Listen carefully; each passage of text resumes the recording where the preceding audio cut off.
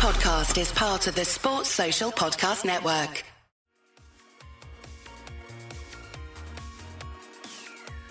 Hi, this is Tony Cottee, and you're listening to the We Are West Ham podcast.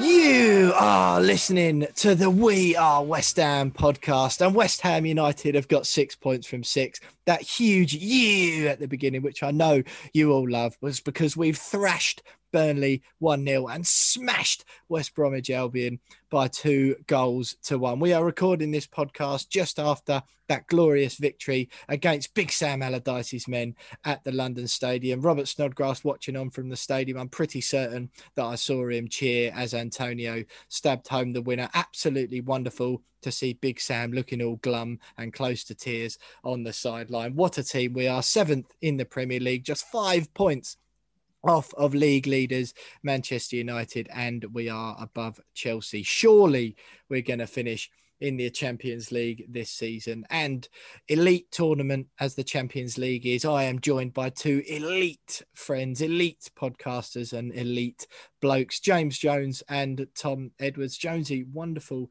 to see you again. We've said it before, we'll say it again. We are massive. Yeah, I think start planning the title party, boys. We're in amongst it all, and it feels great. And my heart's only just stopped racing after Conor Gallagher went down in the area in that last minute. A little cheat, tried to buy himself a penalty, didn't he? And soon as the referee blew that whistle, I thought, oh no, here we go again. But yeah, 6 points this week, and 7th in the league, and happy days, boys. Happy days. It's quite something. It's a bit annoying though. You sort of think, well, 4 wins on the bounce or whatever now, and then you look after the game, you're like, oh, it must be top. And it's like 7th. Flipping out. Come 7th in 2015-16. Tom, how are you? How's things? If you're not in a good mood after 2 wins on the spin, then when will you ever be in a good mood? Oh, mate, just to see you two firstly after a couple cans, lovely. Lovely as it is, and let alone after a performance like that, they're the type of games we grow up knowing as soon as they get one, you're like, all right, excellent. Here comes the second and the third, and they hit us on the counter. You know what I mean? And to come through those type of games, that makes it more. It's for me, I get more enjoyment out of those wins than almost the Everton wins, because you just don't. I expect that one less, because they're the type of team we really struggle against. So what a Tuesday night it is, because that's our big problem. It's been our Achilles heel under Pellegrini and Moyes, breaking down teams like that. So fair play to us, and we absolutely deserved it in the end. So what a day. Lovely day. Yeah, totally. You've hit the nail on the head there, Tom. I think with then you almost go into them not expecting to win them. And I think, yeah, you're totally right. It's so good this season going into home games against like teams who you traditionally say you should beat on paper or whatever. And actually beating them. You're totally right. And I think tonight as well, we were dominant, had all the ball. Their goal came from nothing, poor defending, but absolutely brilliant stuff. Jonesy, you're adjusting your hair there, mate. Is everything all right on the aesthetic front for those who watch this show on YouTube? No, I mean, the quicker the barber's open, the better, mate, if I'm honest. Every day, every morning this week, I've woken up, had a shower, blow dried my hair, and then just took one look in the mirror and just gone, what an absolute state. I mean, for those that are watching on YouTube, it's getting a little bit precarious, and I'm very, very close to giving in, because my missus is desperate to cut it. And after the job she did in the first lockdown, I'm very, very reluctant, but I'm very, very close to just going, go on in. Here's the clippers. Now, I'm not sure if this reference here is going to go over Tom's head and under yours, James, age-wise, but you do look a bit Johnny Bravo-esque, I must admit, right now. Yeah, no, I do. Just a little bit blonder, and I would be Johnny Bravo. So the quiff's the same size, isn't it? Vertical. Yeah. Well, look, lads, we've got loads to cover on tonight's show, so we better get into it quickly. We'll do the Burnley and West Brom review in this first section, just for a change, because we've got loads to cram in. So just a quick rundown of what is coming up on the show. We'll do the housekeeping. in a minute. As usual, we'll review the Burnley game briefly, the West Brom game in a bit more detail. We'll announce the winner for the New Year shirt giveaway. And what we're actually going to do, it's going to be really exciting because we've narrowed it down to 3. We've picked 3 names out of a hat. There's 3 finalists, and I'm going to leave it to James and Tom to do the picking. They don't know the 3 left. They don't know the system yet, but I'll reveal all when we get to that at the end of this introduction segment. And someone of you lucky listeners is winning a West Ham shirt from this season for free. We'll do a brief rundown on the transfers, but that will be brief because, as any of you who've listened to this podcast know, I don't like transfers. I especially don't like West Ham transfers because we never actually do any. So we'll do that very briefly. We have actually put in an offer for a player that will, of course, get rejected because it's miles under his actual value. Then we have got one of the greatest interviews I think we've ever had on this podcast. We've got Kieran Maguire, the host of the Price of Football podcast. He's a football finance expert. Me and Tom spoke to him earlier in the day on Tuesday. So you don't hear from Jonesy, but it doesn't matter what me, Tom, or Jonesy have got to say, because the stuff Kieran has got to say on David Gold, David Sullivan and Karen Brady and the finances of the club, the way things are done, the transfers, it is a real eye-opener, and he really gives some good insight into why those 4 directors were recently appointed, all friends and family of David Gold, David Sullivan and Kieran Maguire.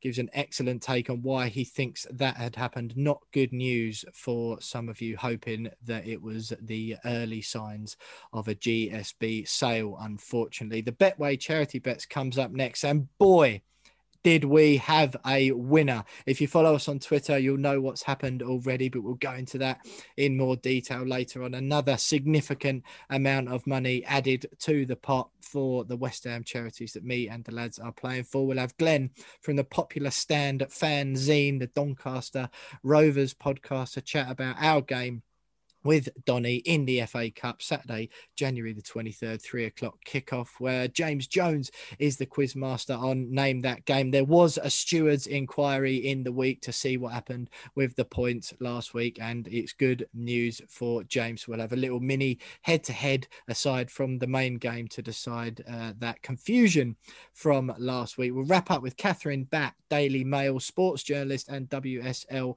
expert for the West Ham women section. We'll have some brief Fantasy Premier League updates on the end as we're midway through a double game week at the moment, and then we'll say goodbye and remind you to follow us on Twitter and Instagram and review, etc., as we do already. So lads, loads coming up in the show tonight. Housekeeping is first, as I said. Do follow us on Twitter, please, at @WeAre_West Ham. Subscribe to our YouTube channel. The link to that is in the podcast description. So just scroll up on your podcast and you'll find a link to our YouTube. You know, it'd be really nice this week, actually, if you hear all this and go, hurry up, we'll get through this. I want to get to the good stuff. Can you actually go and subscribe to the YouTube this week? Just consider it as that I'm asking you, just as a favor. It won't take too much time out of your day. So that would be nice. Scroll down to the podcast description, subscribe to our YouTube channel, the Twitter, like I said, and leave us a review if you haven't already. We had loads in the week as part of the competition. But if you just want to leave us a review, say some nice words, that will be great. James Jones, the Burnley review we were going to do first, but I've changed my mind. I thought, no, we'll go with West Brom. West Brom's fresh in the mind. Burnley is old news now. It's one win at a time. We're a winning machine football club. West Bromwich Albion just finished. You're obviously still buzzing from it. Thoughts? Just as well, mate, because I can barely remember the Burnley game after, Yeah. it, 4 days ago? I had to Google it a minute ago to just remember what happened. But no, the West Brom game has just finished. It looked very much like it was going to end up like a lot of our home games this season, where we've huffed and puffed, and it's even not been enough, or we've struggled to get a result. But I thought even though we had to wait until just after the hour to get the second goal, I thought it was a very good performance. I don't think West Brom threatened us that much. They did have that chance for Furlong to equalise, I think, not long after Antonio had scored. But other than that, I thought it was a very good performance. Not our best by any means, but a good home performance. lovely 3 points. And I've just seen that as I speak, Chelsea are losing, which means that tonight we could stay in 7th as things stand. So, yeah, good performance all round. Good to see Bowen on the score sheet. Antonio's back. It's just been a really, really good week, isn't it, lads? And, hopefully it continues. Amazing what you can do with a centre forward who actually tries and wants to score goals for your team, isn't it, Jonesy? Yeah, there, but absolutely. Tom, obviously Jared Bowen got the opener with a fantastic chested effort from mere yards out. Vladimir Kufal proving once again that he is a football genius with a nice little cross. The Pereira goal, bad defending, that was annoying. Just let him run and then shoot. Albeit it was a good finish for sure. But yeah, just so nice to see us come back, and like you said, you've hit the nail on the head already, Tom. Not just that's it, game over. It's just so nice to go, no, we're the better team here. All right, we've had a setback, but we're going again because we are better and we will score again.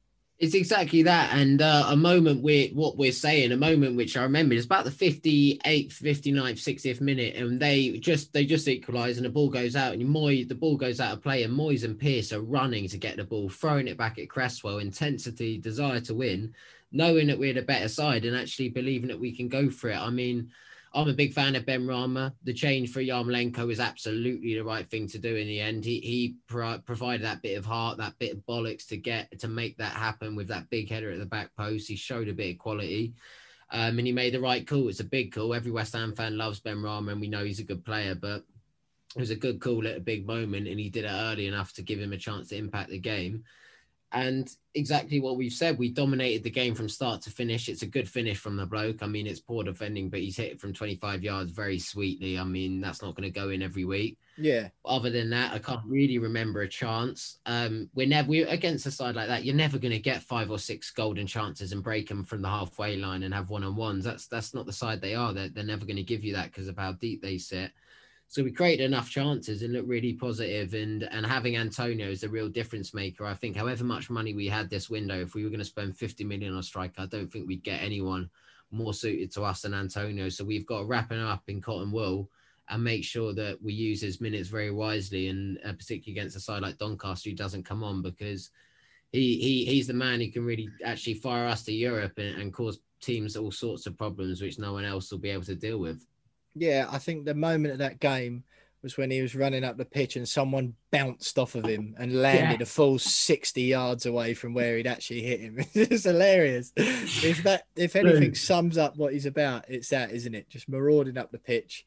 Nice little touch, and then someone tries to tackle him. Doink, no thank you. See you later. Jonesy, what was, again, I sort of feel fair enough with the defending. I don't want to be too hard on it because it was a bit sloppy, but ultimately we were the better team. And if that was a 4-1 game, that wouldn't have been harsh on West Brom, would it? No. I mean, just looking at the stats, we had 3 times the amount of shots on goal. Or just run through those, mate. How many did we? What's the stats? The big ones that stand out. I actually lied there. It was just over twice the amount of shots on goal, not 3 times. But we had 14 shots to their 6. We had 6 on target to their 2, and we had 60% possession. Pass actually was a lot better. So yeah, it was. It probably could have been 3 or 4-1 potentially on another day. But I mean, that has been the story of our season, isn't it? We haven't come out of a game going, we haven't we've lacked creativity. We haven't created enough chances. Every single game we're creating enough chances. It's just converting them that in the end has been a bit of an issue. But at the same time, we are still grinding out the results. So yeah, I think it's a bit disappointing that we've lost our little clean sheet record, and Craig Dawson, no longer has a spotless record as a West Ham player. But he's hit it from 25 yards, as Tom said. They don't go in every week. He's hit it well. Yeah, we should have closed him down, but I would have been more annoyed if it was a scrappy goal from a corner or something and gone off of someone's arse or something. So it is what it is. Yeah, I think you're right. I always say that whenever you get into a situation, with defending, I think as long as you make the striker or whoever it is do something good to score, then I think you've done your job, haven't you? And like you say, you have made him do something good. We could have shut him down more. I do think so. But if he's still, like you said, he's pinged it in from 25 yards. It's one of those where your position is wrong and you let him in for a tap in. That's the sort of thing that annoys me. But no, I do agree. Tom, just quickly, one thing that sort of emerged after the game, we were getting set up for this, but there was some talk, the commentary saying that, Robert Snodgrass isn't allowed to play because that was part of the deal that took him to West Brom earlier this month. Now, forgive me, my take on it is this. Jump in and correct me if I'm wrong. It's a permanent deal, and in permanent deals, you can't include clauses like that. Clauses like that say you can't play against your parent club can only be included on loan deals. Obviously, we're not his parent club anymore. We're just another team that he used to play for. Sam Allardyce come out after the game and said that it wasn't because of that. And there's a bit of confusion about it, and the Premier League might be investigating. Yeah, so basically when it came out in all the predicted lineups from all reputable journalists and everyone suggested Snodgrass would play. And later on, obviously today, Snodgrass wasn't involved at all in the matchday squad and he was sat up in the stands. And Allardyce after the game actually admitted that it was some kind of clause that we'd done in the deal, which meant that Snodgrass actually wouldn't be allowed to play as because of the deal we'd done with them. So I believe that it's obviously early, it's straight after the game, but the Premier League is supposedly investigating the transfer now and investigating the clause in the contract to see if it's legitimate and to see how much legality is behind that. But from my understanding is it's a contract done up between two football clubs. And if we put that as part of the deal, I mean, I don't know if that's illegal or not. Because I think it is. I thought it was. So I think, so whether or not what retrospectively might happen, who knows? But I think what the problem might be from the West Brom side of the camp is how late they knew that was actually a thing that they'd have to abide by. So they may well have planned all week with him in the side, and then their owners tapped Allardyce on the shoulder this morning and said, look, the Sullivans were going to make us pay 5 million if he played this game, type of thing, or whatnot. So maybe leave him out. So no one actually knows right now the actual intricacies of it, quite literally, but Allardyce effectively came out and admitted that there was some kind of thing which prevented him from playing Snodgrass today. Obviously, we all know he played against Wolves for them and was a big factor in their win. But it's a bit of a weird one to watch out for. I'm not sure it'll be as severe as point deduction or anything like that, but maybe a fine that's going to come our way and another bit of shady business that we've done backhandedly. Well, look, as we always do on the We Are West Ham podcast, or as me and James always do on the We Are West Ham podcast, we won't jump to conclusions yet and we'll let the facts come out. But Tom Edwards go already. I can just picture, though, you saying about their owners letting them know. I can just picture Moisey just going, ducking his head round their dressing room door earlier on. Snoddy's there all ready to go in his kit. And Moisey's just gone, no, you won't be playing him today. Just whacking a bit of paper. Yeah, whacking a bit of paper down on the desk in the middle where all the oranges and water bottles are. Sorry, Big Sam. Bye-bye. Yeah. Sorry, Jonesy, I interrupted. No, I was going to say, I mean, I wouldn't be surprised if it came out that it was some kind of like gentleman's agreement between the two clubs, like just away from the, pen and paper and the contract. Just, you know what, you can have him. And I'm pretty sure the Premier League can't, if that's just a gentleman's agreement off the record, if you can have him on a cheap, then surely they can't get involved in that sort of thing. And if it wasn't a contract, then surely the Premier League would have stepped in before it was signed anyway, because it has all contracts have to go through the Premier League before to be able to be sanctioned. So it'll be, I'm sure it's an off the record. David Sullivan, it might be a bit of a dodgy deal, but it's one of the first good ones he's done, I would have thought, because I think he would have made a difference for West Brom. He would have scored. So, I agree with that. He would have scored. I was thinking it this morning. I was like, Snodgrass is going to have a blinder tonight. But yeah, it sounds like it's just a gentleman's agreement, and I'm pretty sure Snodgrass didn't mind either, because so soon after leaving the club, he probably, as much as he'd want to go out there and play, it might have been a bit weird for him to go out and play against all his mates. But yeah, he would have been a professional about it, I'm sure. But thankfully, he didn't play, and we got the win. Yeah, absolutely, mate. Absolutely. Well, look, great win against West Brom. It did give me loads of satisfaction to do it. Get a win over Sam Allardyce there. Just a quick one, lads, because we have got a lot to get through tonight. But just the Burnley game, Tom, sort of been and gone now, as James mentioned. Seems a while ago. Good goal for Antonio. Another one where we looked like the better team. We finally playing like People always say you should beat Burnley, you should beat West Brom, you should beat these at home, blah, blah, blah. But in seasons gone by, it's been a toss of a coin against all sorts of teams like that at home, whether we beat them or not. And it's always by the odd goal. I know it was by the odd goal against Burnley, but once again, better team, would you say? 100%. I think we were better against Burnley than we were tonight against West Brom. We dominated that Burnley game from start to finish. I don't really think they had any chance of note. We should have won by 3 or 4. We just looked a better side. I didn't think there was any danger really of conceding. We've got 2 centre halves now who are so brave and good in the box. They defend there, and we got fullbacks who stop crosses and defend tight with them. And we just like a really solid unit defending against big physical sides like West Brom and Burnley from crosses. So you're going to do that. You're going to wear long throw-ins, and you've got a big set of 6 at the back now if you include Souček and Rice, who are going to win that. So we looked solid again. Moyes picked a positive team, like very dissimilar to the Brighton game. It's the polar opposite now. He's going out and trying to win these games from the off.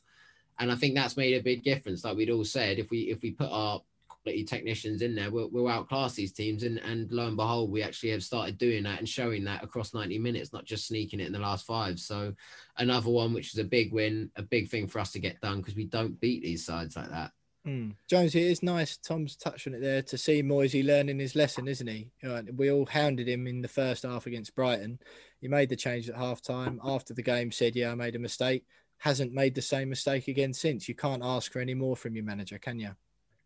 Oh, of course, and that was one of our biggest worries earlier this season, was that it was going to be a season of those sort of, slow to act to the tactical developments of the game, and it ended up costing us more than probably it had done earlier this season, and that's my worry. But as you said, couldn't ask for any more from him. He's adapted, he's learnt from his mistakes, and he's improving the team first and foremost, and most importantly, he's improving the team week in, week out. The players seem to love playing under him, and it's all pretty good at the moment, isn't it? Because what's 4 or 5 months ago, we would have bitten this scenario off of anyone's hand, wouldn't we? Really, it was a far cry from what it was, wasn't it? So and long may it continue, because he's doing a fantastic job with his Moyes.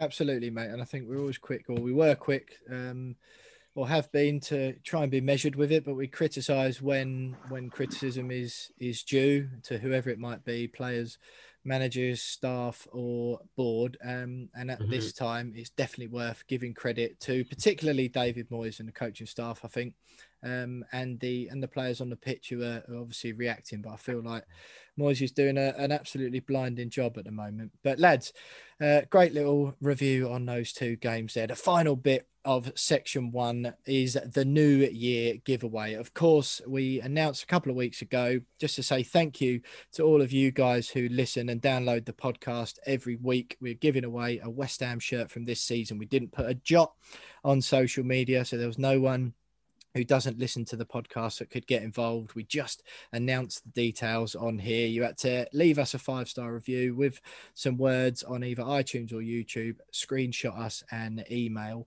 to wearewesthampod@gmail.com, and plenty of you have done it. I'm absolutely delighted. We read a couple out last week. We extended the competition, and what we have done tonight, we've narrowed it down to 3. So there's two of them that are our favorite reviews, and one we picked out of a hat from the remaining eligible entries. Just want to say hello to a few people first. Some of the nice ones that I read through earlier on. David Ogle got the first one in, so hello to David. Martin Phillips, Yusuf Amin said and made a joke about the potato salad and Thomas Souček. Isaac Weber, Sri Lanka Hammer, John Hillard, Sri Lanka Hammer there. Isaac said it would have been a 5-star without your prompts, lads. Great stuff. Ben Harshaw with the dead giraffe comment from a couple of weeks ago. All of you got in touch. I just want to say thanks. Christopher McHale in Montana, USA, said he's the only West Ham fan for 400 miles. So massive respect to Christopher. Thank you for getting in touch. Guy Yardley, of course, as we read out last week, the Aussie who compared us all to those players, and we're hoping to get Guy on in a few weeks' time just to have a chat, so that'll be great. But Jonesy, I've asked you both now to, because I know you haven't seen them, either of you, because you would have definitely said something to me about it. So I'm going to ask you, James, if you will, to read out, if you've got the emails open there, Miriam Errington's reply or review that she sent in. She put it up on iTunes and then sent in an email. So Josie, I'm just going to ask you to read that out to the We Are West Ham listeners, please, word for word. So I have seen this one, and there's a reason why I haven't brought it up, because I know what's coming. I deliberately didn't mention this to you, mate, but I'm going to read it out as you've asked me to. So Miriam says, love this podcast. My family's from the UK and I've never really been into football, but since meeting my partner 4 years ago, who's a massive football fan, and discovering that my dad was a West Ham supporter, I've got right into it. I'm probably not your typical listener, female, mid-30s and Aussie, but since tuning into your podcast each week, my football knowledge has gone through the roof. Love the weekly debrief of the games. And Will Pugh, I don't care what anyone says, you are hilarious. Keep up the fantastic work. Very happy, Aussie Hammer, right here. I mean, when I read that, I opened up the email last week sometime, and I read that, and I was like, that sounds like it could be a long-lost cousin of Will, from Will Pugh, who lives in Australia. They're on payroll. Is there any relation, any dodgy David Sullivan type deals going on beyond that little gentleman's agreement or something? Absolutely none. And I cannot believe you didn't flag it to my attention at the time. Cannot believe it at all. Deleted it. I tried to delete the email. Absolutely wonderful stuff from Miriam all the way out in Australia there. So what we've done, because Guy as well last week, who we read out his review, Guy and Miriam there put in some serious effort in, as a few of you did. So we've picked our two favourites, which is Guy and Miriam. And also then we picked out of all of the other eligible entries, we put them all in a hat. We had loads and loads in, but we put them all in the hat and picked out one from those, which is JRS, or Joshua Ryan Schroer. He emailed in a nice review. He said he hasn't got iTunes or an iPhone, but he left us a nice review on our YouTube channel, which is brilliant. So the final three are Miriam from Australia, Guy from Australia, and Josh Ryan Schroer, who's from the UK, I believe. They're the final three. So I have got in front of me on my piece of paper, I've assigned each one of those a number. James and Tom do not know what those numbers are. So I'm going to ask you both. James first, just give me a number between 1 and 3, please. 2. Okay, James says 2. So that has got rid of Guy Yardley. Unfortunately, Guy, you have missed out there because James has eliminated you. I'd never do that to you, Guy. I would never do that to you, Guy. Know that, yeah? Well, Tom, it's your Sorry, Guy. It's your turn Sorry, now. Guy. It's your turn now, Tom, to choose between number 1 and number 3. And to be clear, the number you pick now will be eliminated from the competition, leaving us at one winner left. So, Tom, please tell me a number between 1 and 3. And this is the person that you don't want to win. 1. Number 1. Number 1. That is Joshua Ryan Schroer, who is out. So the Will Pugh lover Miriam wins the West Ham shirt for this season. And I swear to you, everyone at home and Tom and James, that was not a fix. I'll hold up my piece of paper here to the camera. But congratulations, Miriam Errington from Australia. You have won the We Are West Ham, not the We Are West Ham shirt, the West Ham United replica shirt. But Guy, we will send you some bits out as well because you put a lot of effort in. And Josh, if you get in touch, we'll give you a couple of little goodies. But congratulations to Miriam. And just know, everyone who's listening, that if you send in emails saying nice things about me, you miraculously win competitions. That is all. Can me and Jonesy just clarify it's coming out your wage, isn't it? The postage to Australia, yeah? Yeah, absolutely, mate. Yeah, absolutely. Yeah. We'll that's all covered, of course, by We Are West Ham. But just again to reiterate, thanks everyone who entered, and thanks everyone who listens. Really, even if you didn't enter this time, we wanted to do a little something just for the people who download the podcast every week. So thank you very much for that. I hope you keep doing it for the rest of 2021 and stay with us, of course, on the podcast for the rest of the year. We'll have some more competitions, and follow us on social media, as we've mentioned already, at We Are _West Ham. We'll be giving a few more bits away for the rest of the year. But well done to Miriam. But stay with us, because in part 2, we've got transfers and that interview with football finance expert Kieran Maguire.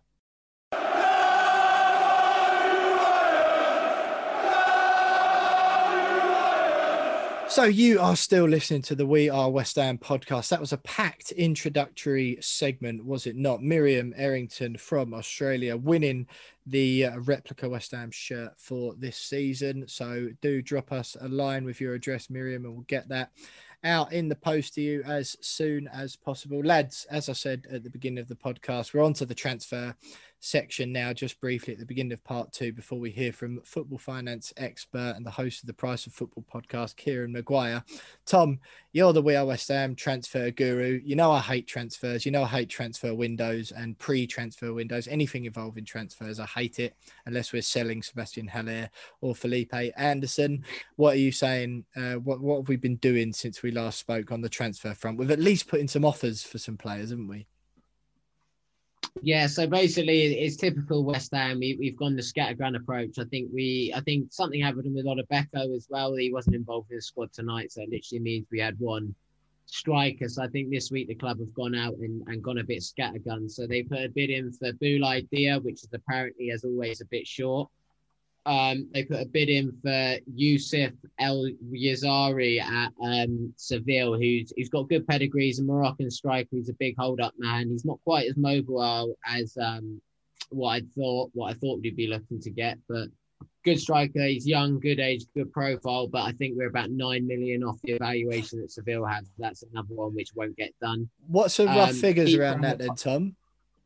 So it's about, we put in a bid supposedly around the 20 million mark, and they're looking closer to about 27, 28, 29 million to sort of prize him away. And he's played Champions League football and stuff. So I can't see that one coming to fruition. A one which has just broken is Real Sociedad left winger. He's played for Spain. Mikel Oyarzabal. I don't really know how to say it, but he's a talented player, but yet again, I think that's a £30 million mark. So all of these seem a bit ambitious and a bit scattergun. Boulaye Dia seems to be the one who's leading the way for all the West Ham scouts at the minute. He's the guy who's leading the goal-scoring ranks of Mbappe out in France in Liga A. Playing for Stade Reims, so I think... that. Exactly, there it is. Yeah, it comes out. But yeah, I think it's just scattergun approach. I think we must have panicked a bit and just sort of started throwing bids out for everyone and anyone in Europe. But it looks like we will get someone through the doors. I think this panic shows at least that they're very determined to get someone in. So I'd be surprised if we're just left with Antonio come the end of the window. It's just a matter of who at this time. Yeah, of course, mate. Of course. I think that's huge, isn't it? I think with West Ham, you've got no choice but to just wait until it's done, until they're there holding the shirt up with their name on the back saying it's done. I always found it a little bit baffling or hard to get excited by potential transfers. It's just like, I don't care until they've got their name on the back of a West Ham shirt. Jonesy, I was reminded earlier in this week, actually, by my girlfriend who listened back to last week's podcast. And she asked me quite innocently the other day, she said, have West Ham signed a striker yet then? I said, no, they haven't. No, not yet. I was a little bit surprised, but she likes to listen to the pod every now and then, keeps up with the West Ham scores and is always happy when we win. And I said, no. Why is that? Like, what have you been reading up or what? She said, no. I was just wondering if James is going to be allowed to moan at the beginning of February. At least someone listens to me. And, at least I'm put to sleep either. So great. I don't know. Will you be moaning at the beginning of February? Do you think? I think I will be. I'm moaning now. That is true. Because it frustrates me that, like, so Tom's just said there, like, suddenly we start panic bidding. Oh, Christ, we've got 10 days before the window. We better start throwing money at all these random players.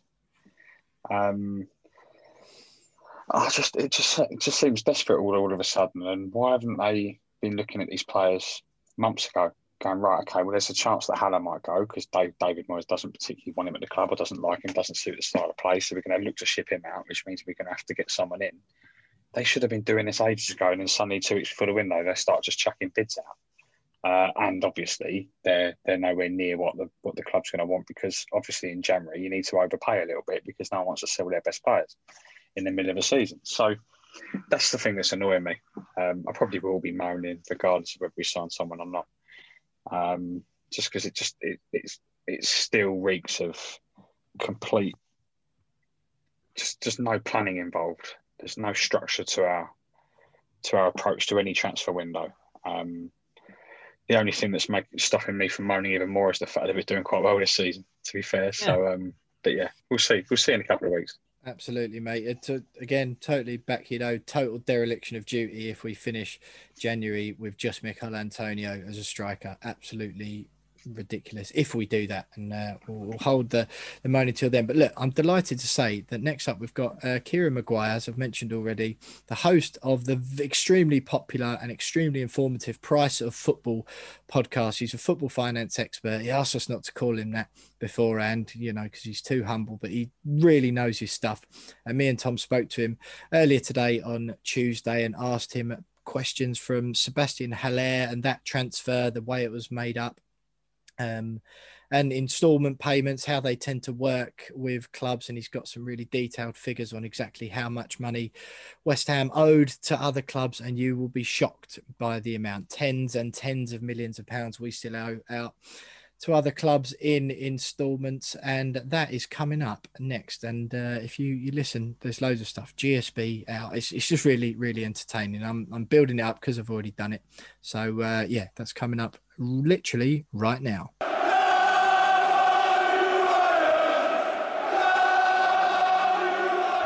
So you are still listening to the We Are West Ham podcast with me, Will Pugh, Tom Edwards and James Jones. And last week we told you that West Ham United had appointed 4 new directors. The news was pretty fresh as we were recording the episode. So we promised you that this week we'd have Kieran Maguire, Price of Football podcast post, knows his stuff about football finances, on the pod to break down exactly what it meant for the club and for us, the fans, if it even has any impact on us at all. So I'm delighted to say that Kieran joins us this afternoon on the podcast. The new directors, Kieran, were David Sullivan Jr., Emma Benton Hughes, which is David Sullivan's partner and David Jr.'s mother, Daniel Cunningham, which is David Sullivan's son-in-law, David Gold's son-in-law, the husband of Jacqueline Gold, and Charlie Cross, who I believe is a close childhood friend of the board. And what did you make of it initially when you heard the news come out? What were your initial thoughts?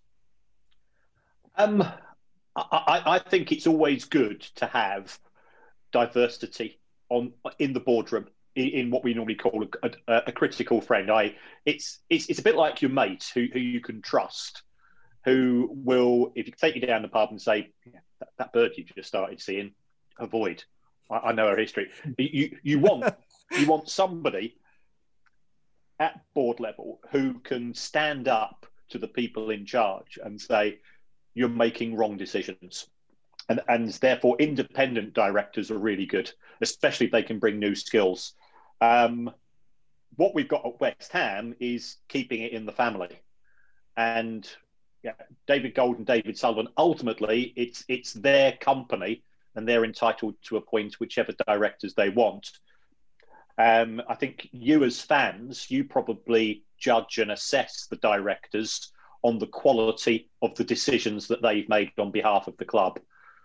Do you think, as fans, that somebody's partner, mum, son, and so on, will automatically have the skills which are required to drive West Ham on to be a more competitive club in the Premier League? And I think that's the question I suspect you guys to be asking yourself. And keeping it in the family doesn't always work. We've seen what's happened at places like Fox, with Rupert Murdoch. How do you get to be a director there? You need to have the surname Murdoch.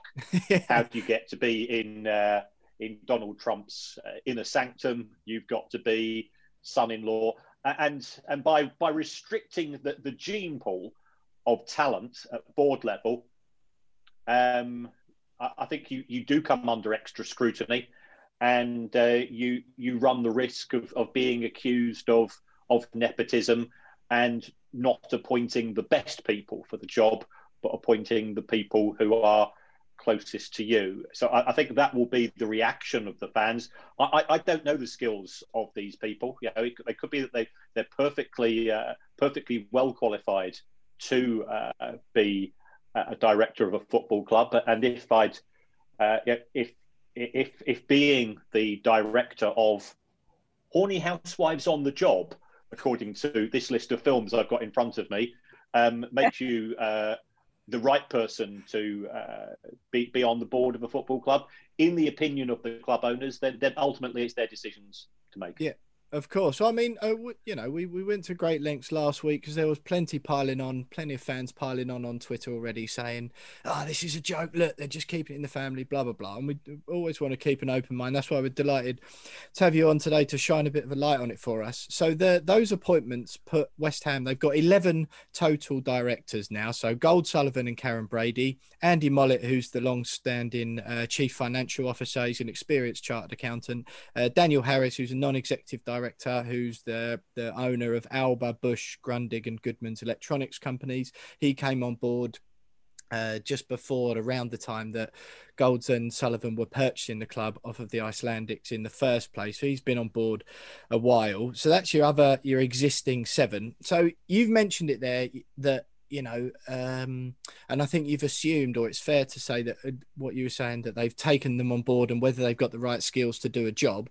I think the question that a lot of fans are asking, certainly listeners to our podcast have been asking, is there a job there for them? You say that as if that's why they've made the appointment, but the Times in the week suggested that the appointments were just so they can take family to games.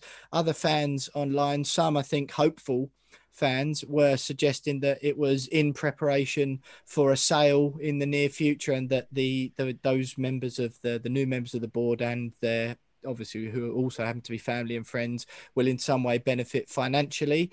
Why ultimately, that is the question, no need for frilly words from me, why have they made these appointments?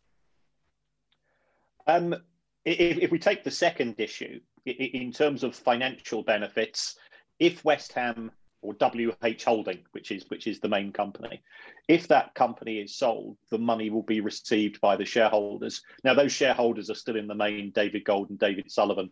So you can be a director of a company without being a shareholder, and therefore you wouldn't receive any financial benefit. Many directors of football clubs are unpaid. So I'm not certain of the financial benefits to these people of coming on board. It could be there's an element of succession planning.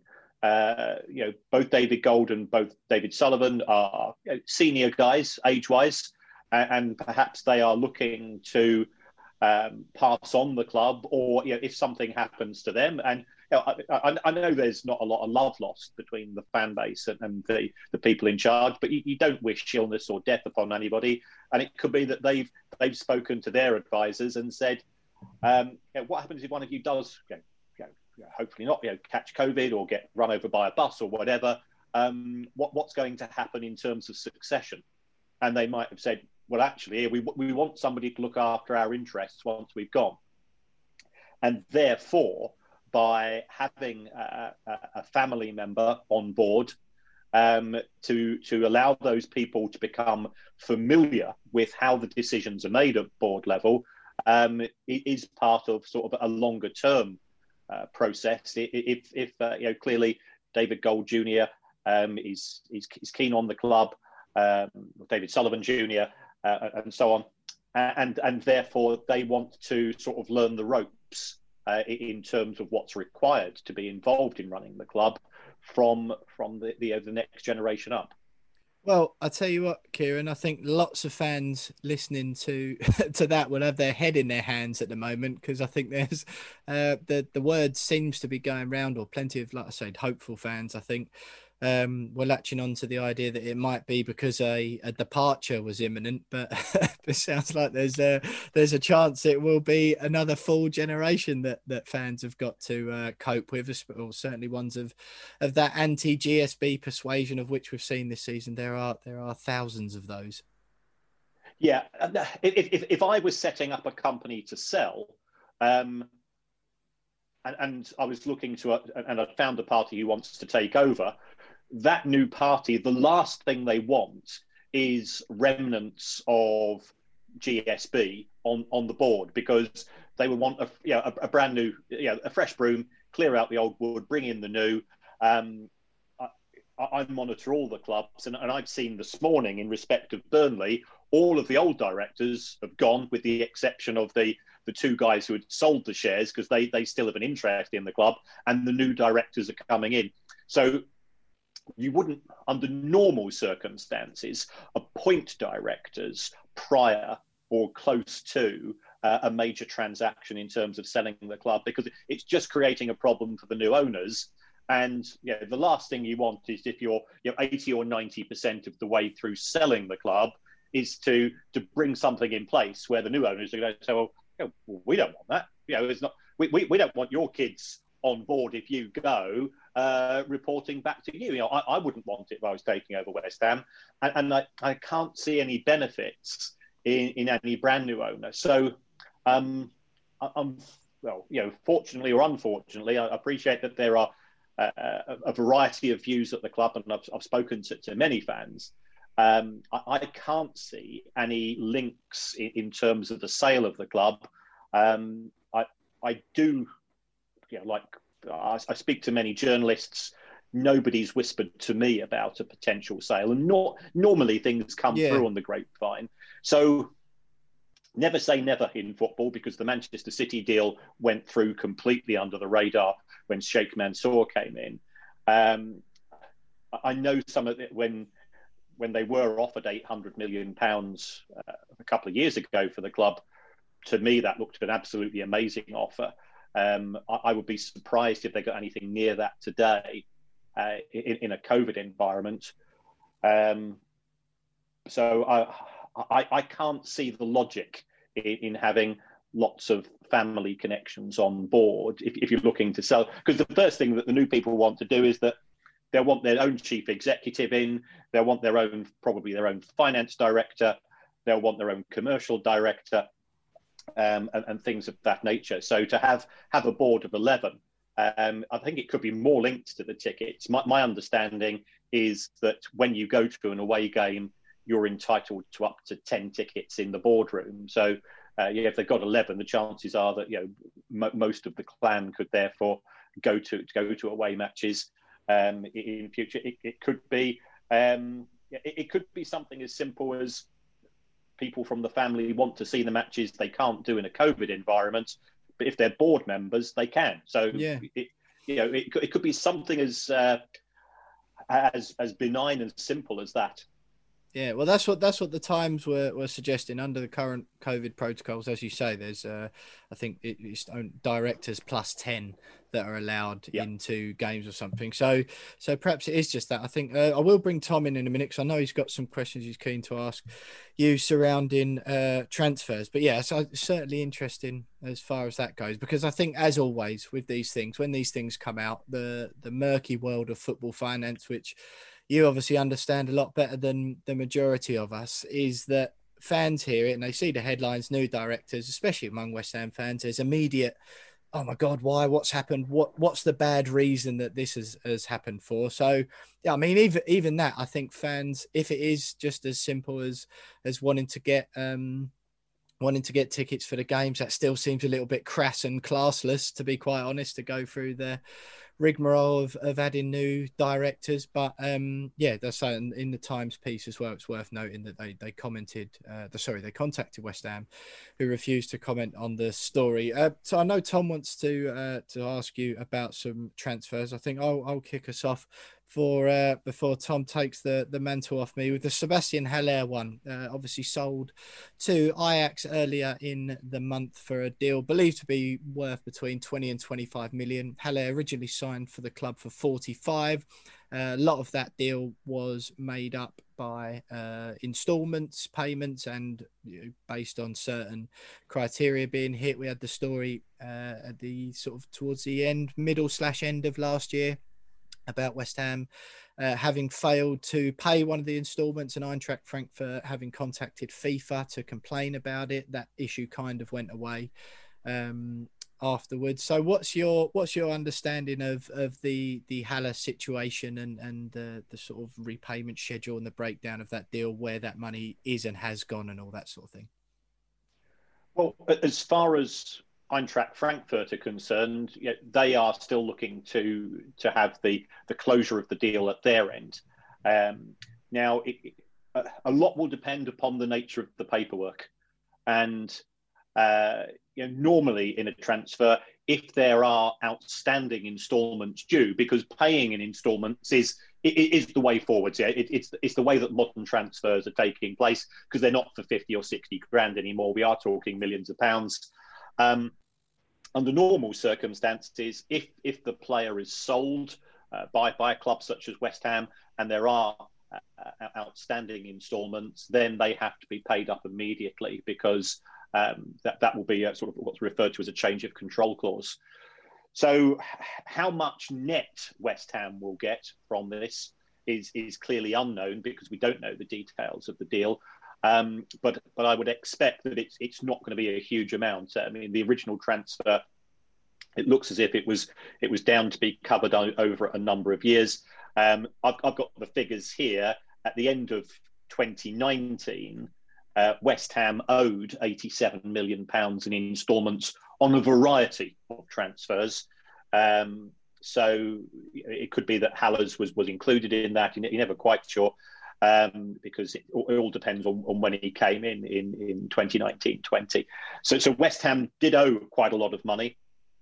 And therefore, it looks as if they had got into the habit of buying players on credit, because as recently as 2015, they only owed 23 million to other clubs at the end of the year. That had gone from 23 to 87 in 4 years. So they were buying players. I know that fans are unhappy about West Ham's commitment in terms of the transfer market. They were buying players, but they were buying them on credit.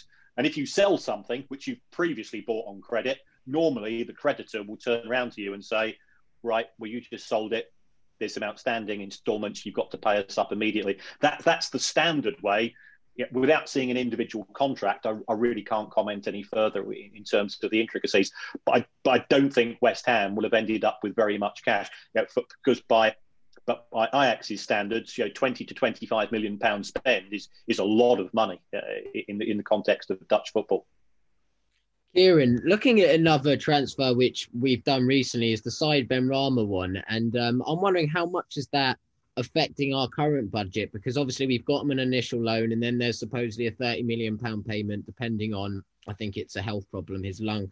So obviously that looks like that's coming out the budget, and we've got a seemingly reluctance to go out and spend money. How much of that is due to the fact that that is something which is going to be taken out our budget eventually, or is it just a matter of fact that COVID's hit us and we don't have the money to spend, or is it because our budget's taken up elsewhere? Well, when you're doing a budget, you look at cash flow. So, how much ultimately you're going to pay is irrelevant. Is how much are you committed to be paying out over the course of the next 6 months, the next 12 months, next 18 months, and so on. So you normally look at it in sort of 6-month chunks from a transfer perspective, because transfer payments, especially when they are instalment based, are normally on an annual basis. My concern looking at West Ham's figures is I've already mentioned to you, they already owed 87 million at the end of 2019 and that's before you sign a player for that particular season. So from a cash flow point of view, I think West Ham were finding it quite challenging. The money that was being generated at the London Stadium wasn't probably as much as you were expecting. I think when I've spoken to other West Ham fans, they said, well, we love the bowling ground because it was part of our history and heritage and upbringing, and that's why part of the reason we love the club. we will take on board that we're going to generate a lot more money from moving to the London Stadium because clearly its capacity was a lot bigger. That didn't materialise. In 2015, West Ham made 20 million from ticket sales. By the time you got to 2019, it was 27. You compare that to the TV money, it's not really significant. So the club will have lost that. There was an issue with the shirt sleeve sponsor that went into administration Bassett and Gold last season. So Bassett and Gold, that's right. Whether there was any money outstanding, there wasn't. I remember it from the time. That was all paid up. Yeah. Okay, good. And then of course there's the TV money. Now we know that the TV money rebate for the Premier League as a whole is estimated to be around about 350, 360 million pounds. So that works out, if you split it evenly, and of course the clubs are arguing as to how it should be split, that works out as 18 million pounds per club. I believe that's being spread over 3 seasons. So that's 6 million pounds each season. So that's 6 million pounds out of your budget. And that's 2 players' wages realistically. Yeah, for a club like West Ham. Just quickly. Sorry, go on. No, that was it really. So the club is down 27 million in terms of match day, another 6 or 7 in terms of broadcast. We've got the collapse of the Chinese TV deal, which is probably worth, realistically, perhaps 5 to 10 million pounds per club. West Ham are down in my book, somewhere in the region of about 40 million quid as a result of COVID and sort of COVID-related issues. In the period since from the original COVID, or in the last year? I would say over a 12-month period, it's probably costing West Ham around about 40 million quid. So based on that, Kieran, just quickly, because I know Tom wanted to ask you about Grady D and Garner, but on those figures there, because I think what fans will like to hear, and certainly what I was thinking as you're asking those questions, is the £87 million West Ham owed out at the end of 2019. You said that was, didn't you?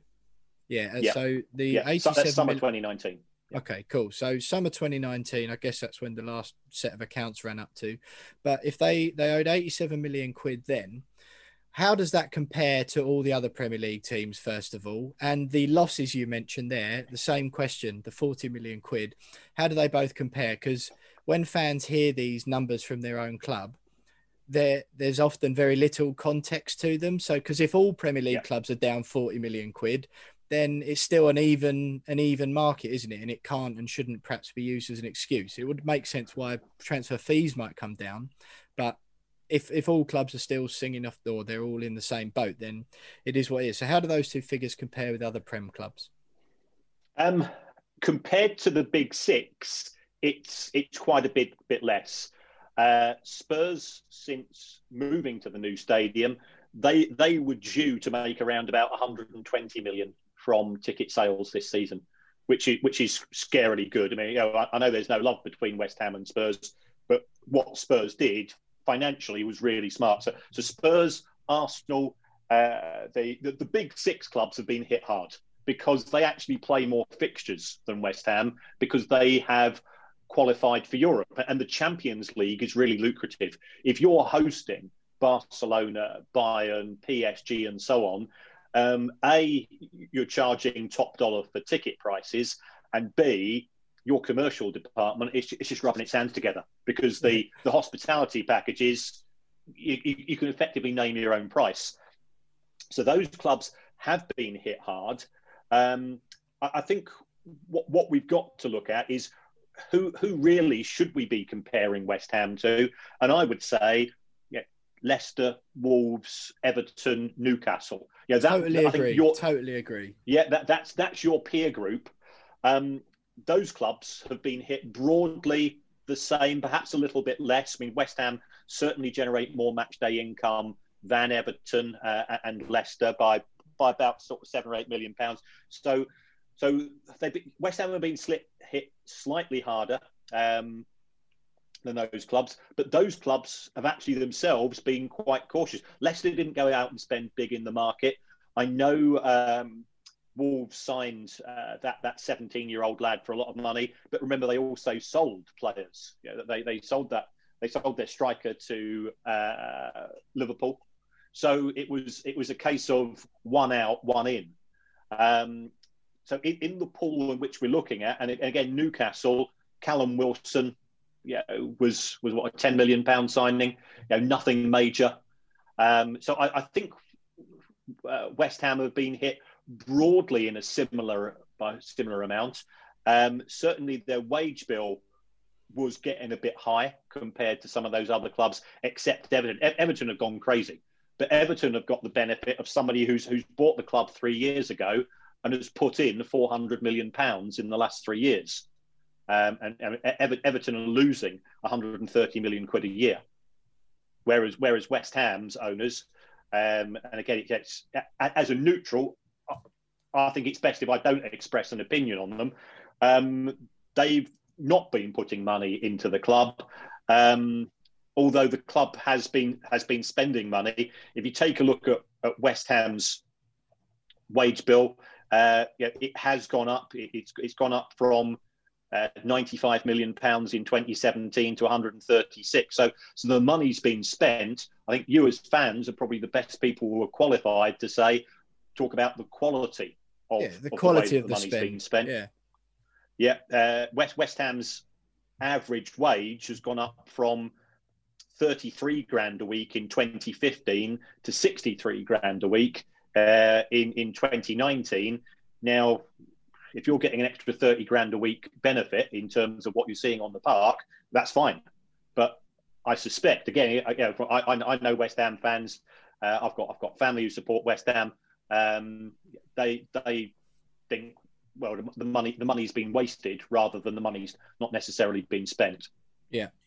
Kieran, another one I wanted to ask you about in the transfer market was this summer we sold Grady Diangana. Obviously, there's a lot of controversy around it for footballing reasons, but I believe we recouped somewhere around the 18 million mark. And the rhetoric coming out of the club was we'll see that reused. And yet the only thing we saw was Craig Dawson come in on loan and Ben Rama on loan, and I think 5 or so million on Soufal. And the question as a fan, you see that, and they released that statement saying we will be reinvesting this money back into the squad. Where does that money go when we haven't spent that and it's just sat there? And I believe we let go a few other players that window. I don't know how much we brought in, but it would have been north of 20 million. And we ended up spending about 5 of that. Obviously, the wages and everything build up. But as a fan, you wonder, where does that money end up going? Well, it goes on paying off your outstanding instalments that were already owed. So it's a bit like if you're at work and you get a bonus at work, you get home and the missus says, well, we owe £3 grand on the credit card. Boom, it's gone. There it is. And that's the position. So by recruiting players in recent years on credit, it meant that although I think clearly as fans, we tend to sort of focus on individual windows, West Ham had spent money, or rather West Ham had bought players in previous windows and they hadn't paid for them. So therefore that creditor was growing and growing. And it could be that the sale of Ben Rama was due to the fact that West Ham actually had some significant payments to make in the summer 2020 window. And once those had been paid, there was diddly squat left to actually invest in brand new players at what you might consider to be competitive transfer fees. Yeah, excellent. Tom, did you have one about David Moyes quickly before I just get back into a couple more nitty gritty before we let Kieran go? Yeah, Kieran, also, there's a lot of chat about David Moyes getting a contract, and I think whoever in football can see that he clearly deserves one now. But the owners have delayed that, and some fans are thinking is that because they're looking to sell again and leave it to the other owners to make that decision come the summer or whatnot. But because it expires at the end of this season, doesn't it? Yeah.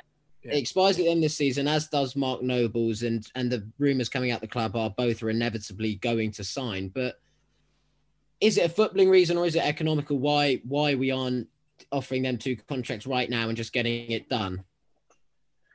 Quite often when you are offering a new contract, it will come with some form of pay bonus. So it could be that the owners are confident that David Moyes will sign, and I think the consensus is he's done a really good job for West Ham this season. At the same time, there's not a queue of people looking to sign him up. Yeah. So therefore, it could be that they're actually quite relaxed because they don't think he's going to be poached. One of the reasons you get a manager on a long-term contract, it's that if he is doing well, the fear is he's going to go elsewhere. And it's not necessarily a problem. If you take a look at what's happened with Leeds, their manager at the end of last season didn't sign a contract until August, but everybody seemed quite relaxed, and he only signs 12-month contracts because that's the way he likes to operate. So it's not necessarily a bad thing. It just could be that the club and David Moyes, they want to get to the end of this season, assess things. It could be that based on the position that West Ham finish, it could be a really good financial year for West Ham because you get just under an extra £2 million for each additional place you're up the Premier League. So if you're up 4 or 5 places compared to last season, that's an extra £10 million. It could be that David Moyes and Golden Sullivan, they've already had informal discussions as to what is the budget going to be. And David Moyes says, well, or Golden Sullivan has said, let's wait till the end of the season. We can give you a more definitive answer. And we don't know does David Moyes want to carry on in management? He's made enough money. He's been a very successful manager historically. So I think there will be a lot of things. Certainly, if there was interest from prospective new buyers, then they would prefer to make that management decision themselves. But that's an inconsistency with what we've seen in the board. Why bring in lots of people? Why bring in 4 new directors if you're looking to sell the club? If I was a West Ham fan and I was trying to pin my hopes upon something to do with the sale of the club, the fact that there has been no progress in terms of the manager's contract, that would be a positive. But the boardroom things are a negative in that regard. Yeah, I think as far as Moyes concerned, Tony Cottee was on the podcast earlier in the season saying, we should sign him up. How can you expect Declan Rice to sign a long-term contract if he doesn't know his manager's going to be? These days, even at the sort of bigger clubs, 3-year deals are about the longest management contracts you get, and they're broken all the time anyway. Ultimately, it doesn't matter if the results are bad. But one more, Kieran, just before we let you go, one I'm really interested in. We've got 7 minutes left in this segment, the interest payment deferral. So last summer when COVID was kicking off and everyone, it seemed, was screaming that footballers needed to take a pay cut and that was going to solve all the world's problems.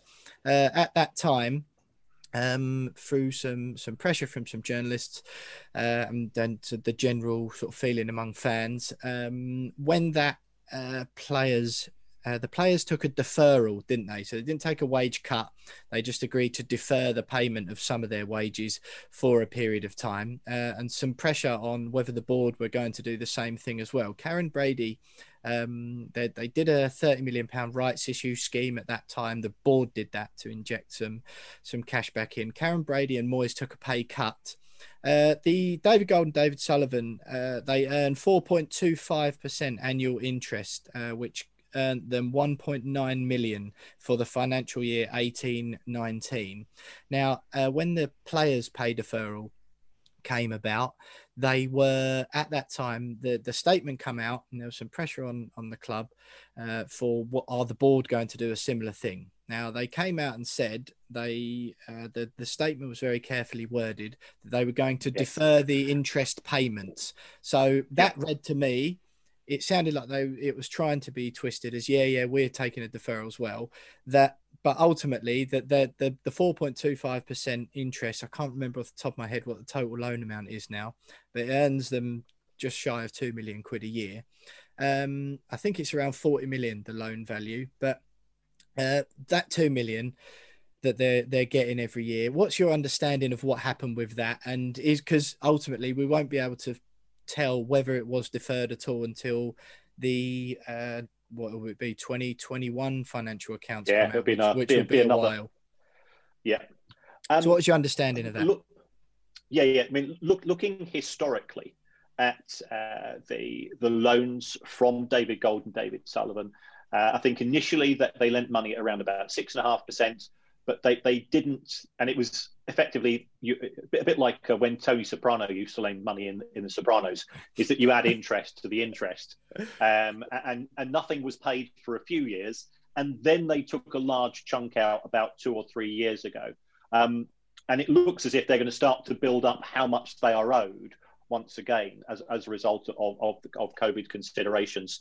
So, based on my figures I've got in front of me, they have earned, but the only way I can describe it, they have earned £18.7 million worth of interest since initially becoming involved, but they've only taken out around about 14 or 15. So they've never historically taken out all the interest that has been owed to them. They've effectively just left some in the pot. It looks as if they're going to continue to do that for cash flow reasons. Clearly, they're both independently wealthy of their investment in West Ham, so that they don't physically need the cash, and I suspect that the club does need the cash. West Ham has other borrowings as well as those from David Gold and David Sullivan. Those lenders are more likely to want the cash interest to be paid on the appropriate due dates. So because for those listening, again, we want a balanced view on this, which you've been brilliant at giving us so far. For those listening who think, they just do that to earn money out of it, there are reasonable questions that say, look, at plenty of other clubs, owners put money in and then just write the debts off. Is there anything stopping the board from doing that? Because again, not to jump on and say they're just doing it for the money or whatever, but when you look at the actual hard numbers, it's not like they haven't got the choice to wipe it out. And like you say, 14 million quid in interest. It seems to me, given the amount the two men are worth, David Sullivan's a billionaire, David Gold around 450 million. It seems to me such a poor PR decision to take 14 million quid out over 10 years or whatever it is, and then there's a few more quid in the bank to come if they want to. It just seems really stupid. What, like, a silly thing to do from a PR perspective. What's your take on that? We've got 3 minutes left. It does seem a bit crass to me. If we take a look at other clubs, you've got somebody such as Mike Ashley, who is loathed on Tyneside, as I'm sure you're aware. Mike Ashley has lent Newcastle United presently £111 million, interest-free. He's never taken a penny out. Now, you could argue that because he's got his lots of advertising there, but Sports Direct do pay for the advertising. Whether they pay at market rates is not for me to say. So you've got somebody as hated as Mike Ashley, who's being more generous to a club where he's got no emotional connections than David Gold and David Sullivan.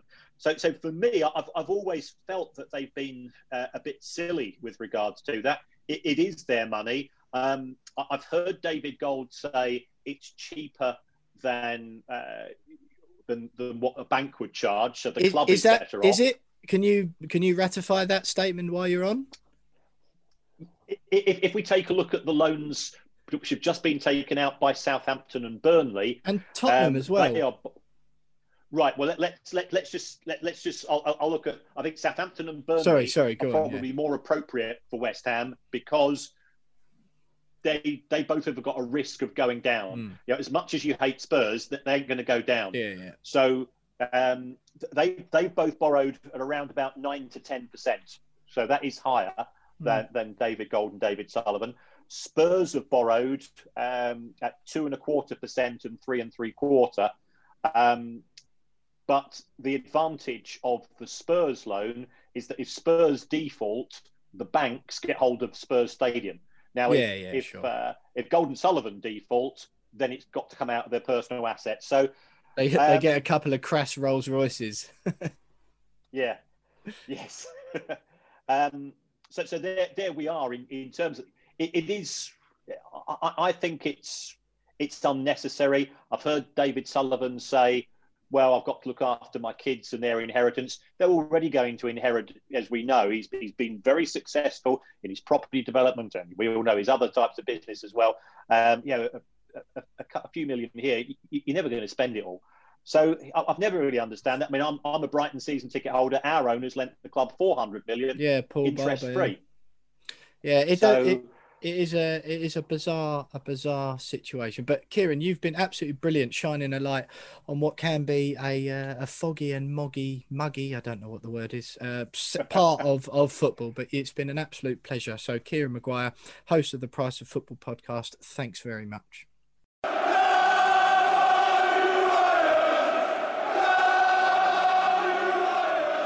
So you are still listening to the We Are West Ham podcast, and I hope you agree. What a fantastic interview that was with Kieran Maguire. Then some real insight, and me and Tom certainly found it really informative, and we hope you did too. Certainly eye-opening. He's a guy who knows his stuff inside out. He's completely impartial, and very, very interesting stuff on all things West Ham, GSB, transfers, all that sort of stuff. So great to hear from Kieran, and we hope that we can call on him again later in the season. But some figures that need severely looking at that have been amended, Jonesy, is the overall amount of money that the We Are West Ham podcast has raised for charity this season, because our guest last week, the Ribman, came in with an absolute perler of a bet. It was a winner. Before we get on to that and how much he won,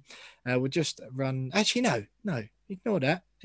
We'll go straight into it. Start with the good news.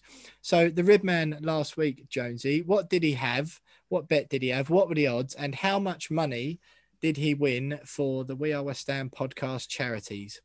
Yeah, so for the Burnley game, the Ribman had a 22-1 shot. So, a pretty big one. And we've had bigger this season, but it was a big one. West Ham to win 1-0. Mikel Antonio to score any time. And over 8.5 corners. And he smashed it out of the park. I think there was 11 corners in the game, so he nailed the corners. And obviously Antonio in the 9th minute, it was a bit of a tense wait throughout the rest of the game to make sure no one else scored, so he got it in. But 22-1 winner, which means £1,100 worth of profit split evenly across Bobby Moore Fund, DT38, Dylan Tom Beavers Foundation, and Isles Fight. So it's looking very, very nice, that little pot now. Absolutely brilliant stuff. Yeah, wonderful. Brilliant from Mark come on last week. He was a great guest, and absolutely wonderful for him to pull in a winner for us as well. Me and the lads weren't so lucky. So for the Burnley game, James had West Ham to win 3-0, Bowen anytime, and Antonio anytime.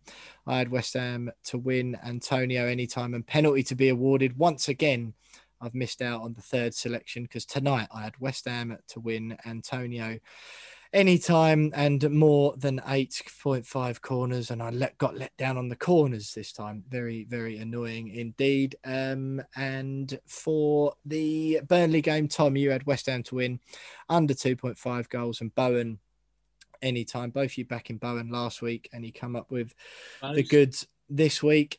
Jonesy, run us through what happened on the West Brom game, because again, close. I've just said mine there. I only missed out on corners. There was 4 corners in the game, so I needed another 4 or 5 corners, I think, to pull in my 5-2 shot. But what did you and Tom have?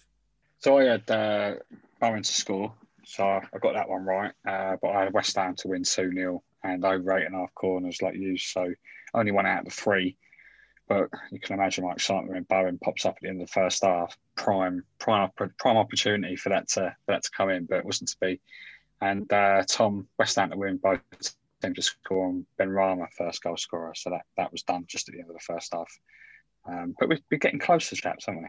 We are definitely edging closer. There's no bets this week because, as you know, the Doncaster game is in the FA Cup, and the charity bets are only for the Premier League games this season. So we'll be back with our charity bet selection next week. Just a reminder to fans, you can follow and back our bets on the Betway website or app. Just go to the West Ham game that's coming up and go on pre-built bets, and under there you'll find the We Are West Ham bets, and it'll have my name, James's name, and Tom's name against the ones that we mentioned on this podcast if you want to have a few quid on them.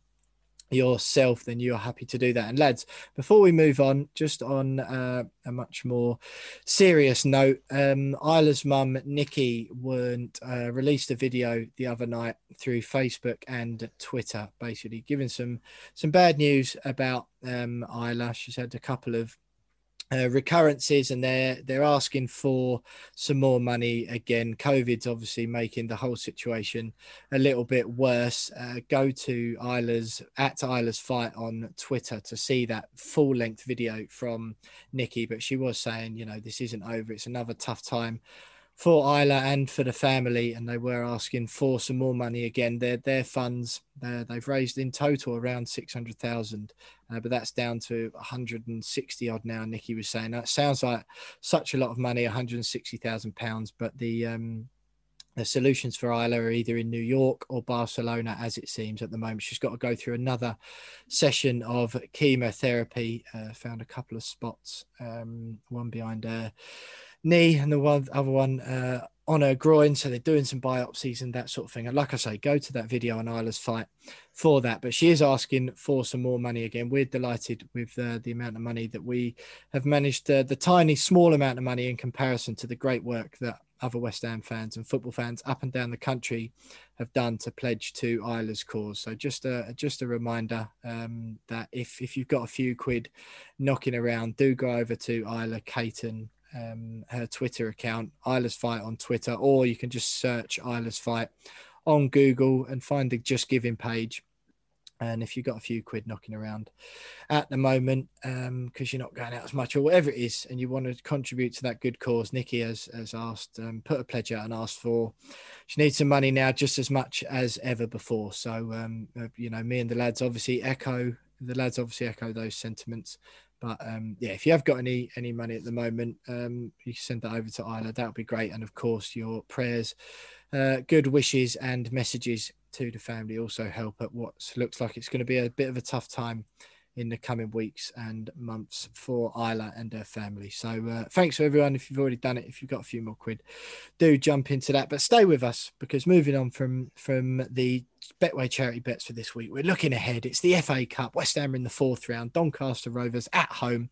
3:00 kickoff at the London Stadium on Saturday. And the winner gets a trip to either Old Trafford or Anfield. We've got the opposition view with Glenn from the Popular Stand fanzine next.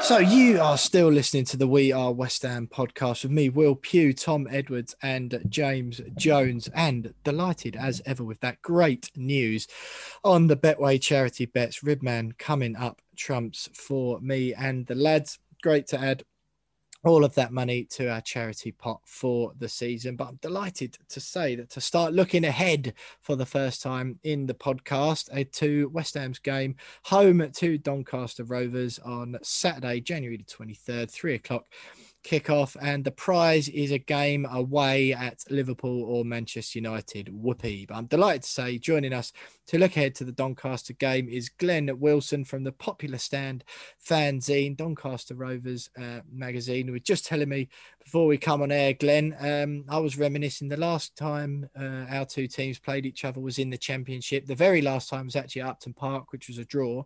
But the time before that, a game that I went to and will fondly remember forever, because we got a Hummer limousine up to Doncaster for the opening game of the Championship season. Kevin Nolan got the winner in a 1-0 win. And yeah, you're telling me an anecdote about some sort of children's play area. Yeah, I think it was because it was August. There was some family fun area happening with a giant bouncy slide. And 1 minute there could hear all kids on it. I turned around to sell a fanzine, turned back, and there's about 15, 40 plus year old West Ham fans bouncing down it, which to a lot of kids' annoyance. It sounds about right. Well, Glenn, was that Hummer still there for your journey back, by the way? Yeah, I think the driver stayed with it, to be fair. None of us, we had to hire someone to drive it. But that was a very, very good day. That was. Kevin Nolan scored after 5 minutes. I can't remember the game being particularly great after that. But your team won 1-0 tonight against Rochdale. How's it going for those who sort of aren't keeping up with the lower leagues? How are you getting on this season? Yeah, we're doing well.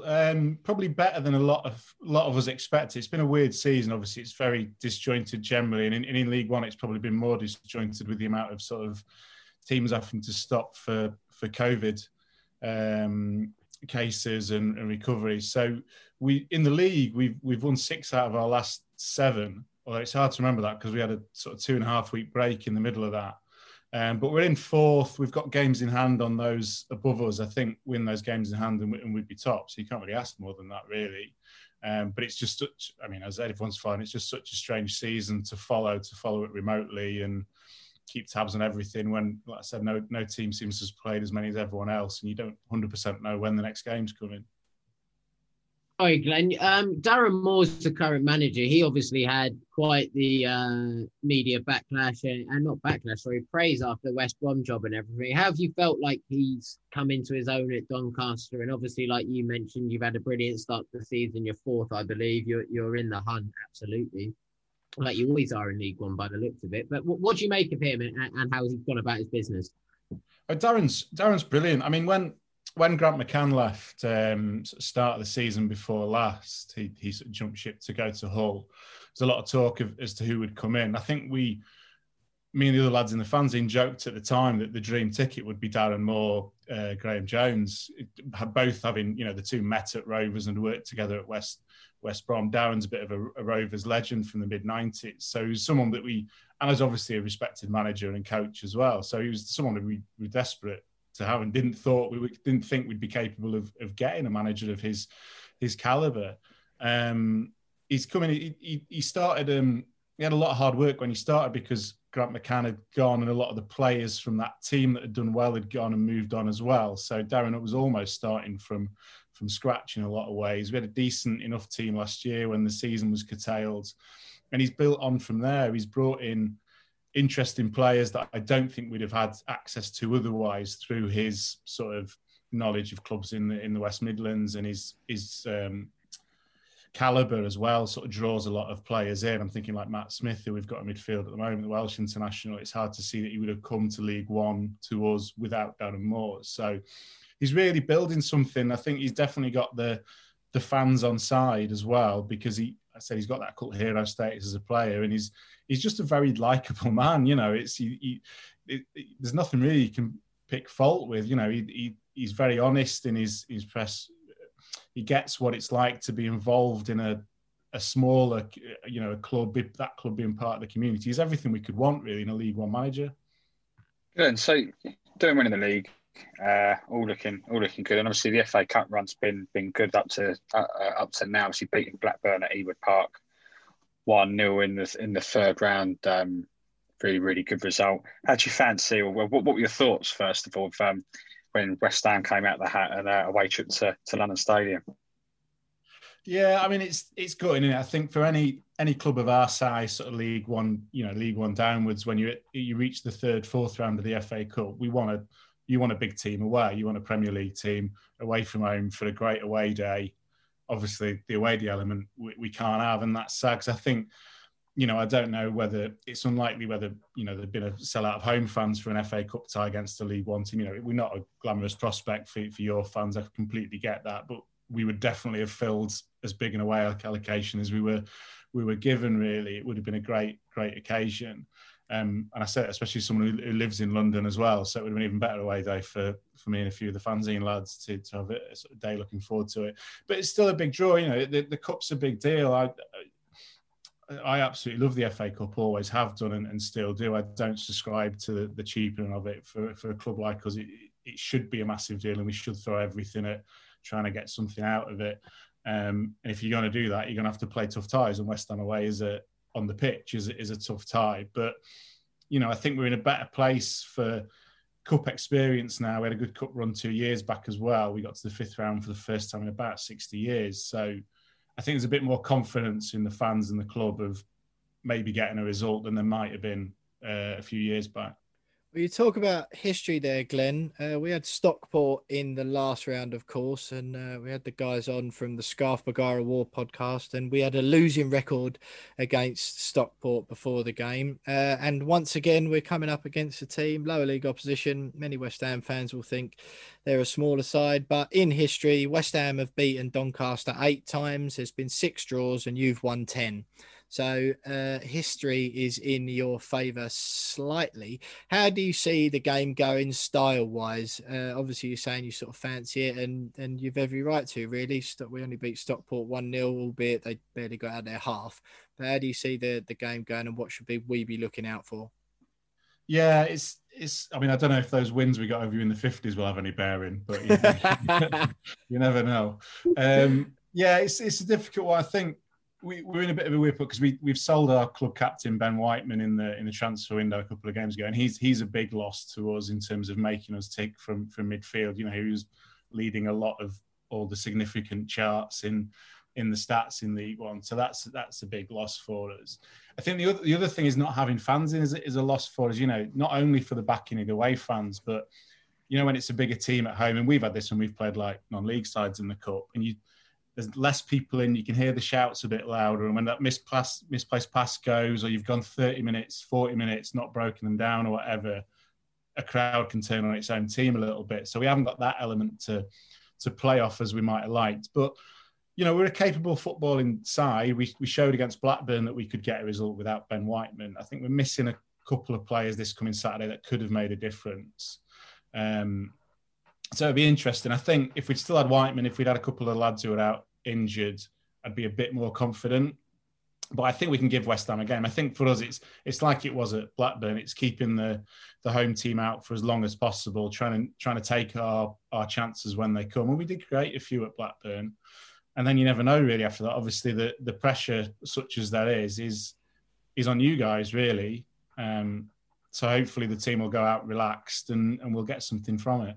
Yeah, I mean, yeah, we'd obviously from our side, we'd hope that the pitch being a bit better at London Stadium than it was at Stockport, quite boggy up there, which was a bit of a leveller. You'd hope that on the London Stadium that we've got a bit more about us. I just want to, before we let you go and get a score prediction off you, Glenn, tell you a quick story. I hate to break this to you, but there was in fact one person who we tried to get on the podcast for the Opposition View before, and it was James Coppinger or James Coppinger. You'll tell me how to pronounce his name correctly. So I did a bit of research because I thought, he's a Doncaster legend.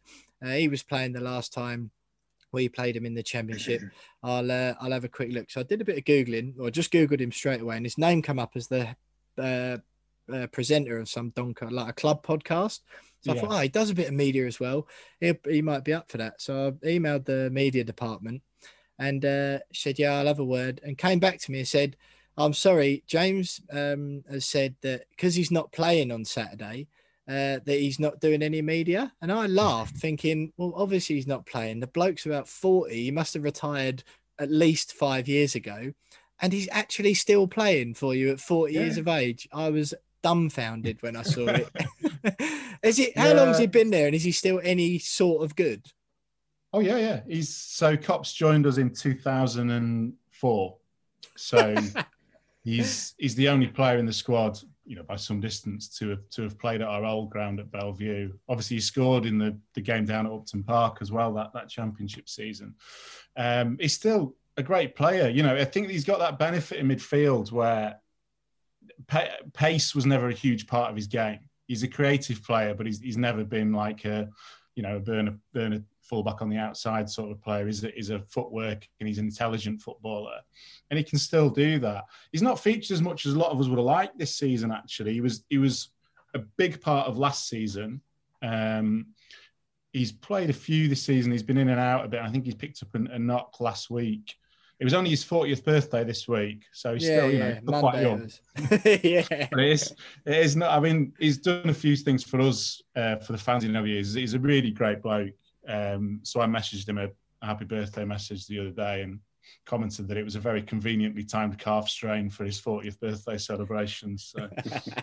But yeah, he's still a great talent, and he's, as I said before, there's a few players that were without this coming Saturday that we'd like to have available, and he's one of them. You know, his age is not a factor. He's been a key player for us throughout his 30s as he was in his 20s. Yeah, absolutely incredible that 40 years of age and still playing. Look, Glenn, it's been an absolute pleasure having you with us. Before we let you go, give us a quick score prediction for Saturday's game. London Stadium, West Ham v Doncaster, 3:00 kickoff, 4th round of the FA Cup. Oh, I didn't know there was going to be a prediction involved. I wouldn't have said yeah. I'm going to go 1-1, and then it's a free-for-all on penalties. 1-1 and a free-for-all on penalties. I don't think that's Nice. what we would like at all. James and Tom, before we let Glenn go, what are your predictions? Jonesy, I'll go to you first. Definitely don't want a penalty shootout because we're not very good at those. History says that if it goes to penalties, Doncaster will win that. But no, I'm given the form we're in, and given our lack of squad depth, I think we'll be forced to play a relatively strong side. I think it's not going to be a walk. 2-0. 2-0. Tom Edwards, what are you saying? I've still got flashbacks from when El Hadj Youth and Doncaster turned up to our place under Allardyce, and I think they drew 1-1 with us. So I think it's going to be a grim day. I'm going to say 2-1. I think we'll just nip it, but I think we'll get a big scare and everyone will be loving it for about 30 minutes and then we'll turn up.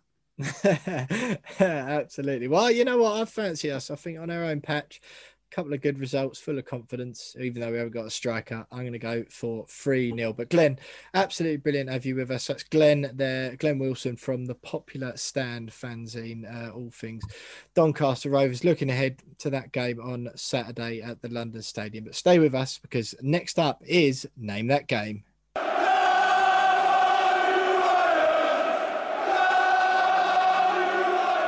So you are still listening to the We Are West Ham podcast with me, Will Pugh, Thomas Edwards and James Jones. That was Glenn Wilson there from the Popular Stand fanzine chatting the FA Cup game against Doncaster on Saturday. But last week on Name That Game, we had some controversy. James Jones accused me of giving Tom an opportunity to give an answer when it should have been his go. It was a bit of a calamity for Jonesy. He fell to bits after that. It completely threw him. He didn't get a point for the entire round. He said that West Ham played Palermo in 2015-16 rather than the 06-07 season when it actually was. He had a bit of a shambles, but fair play to James. He went through all the correct channels and processes, put in a formal complaint. There was a steward's inquiry in the week.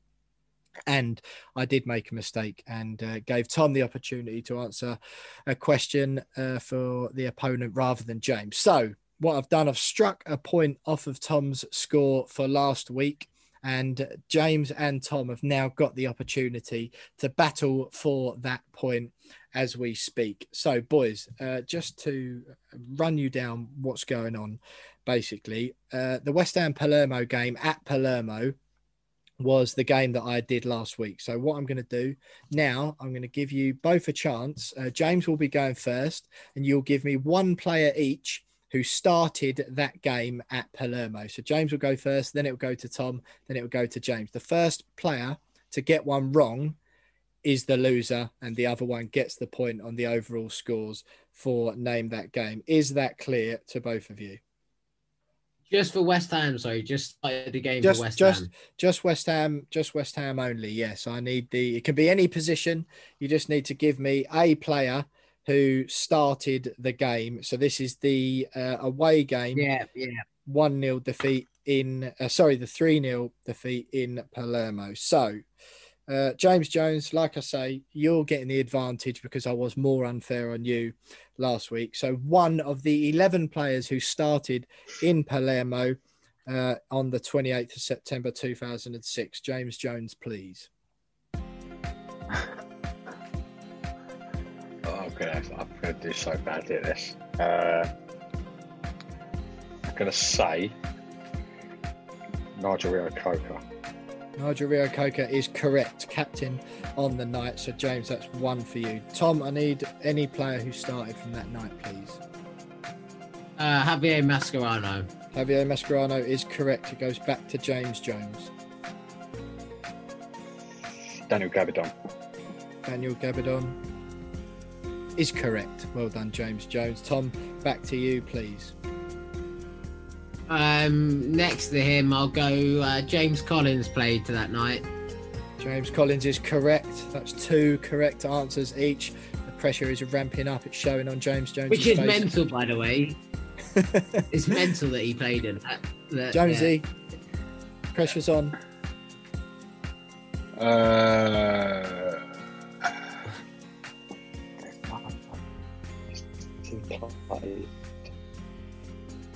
I'm gonna say Carlos Tevez. Carlos Tevez is correct. James Jones, well played. Thomas Edwards, an answer from you, please.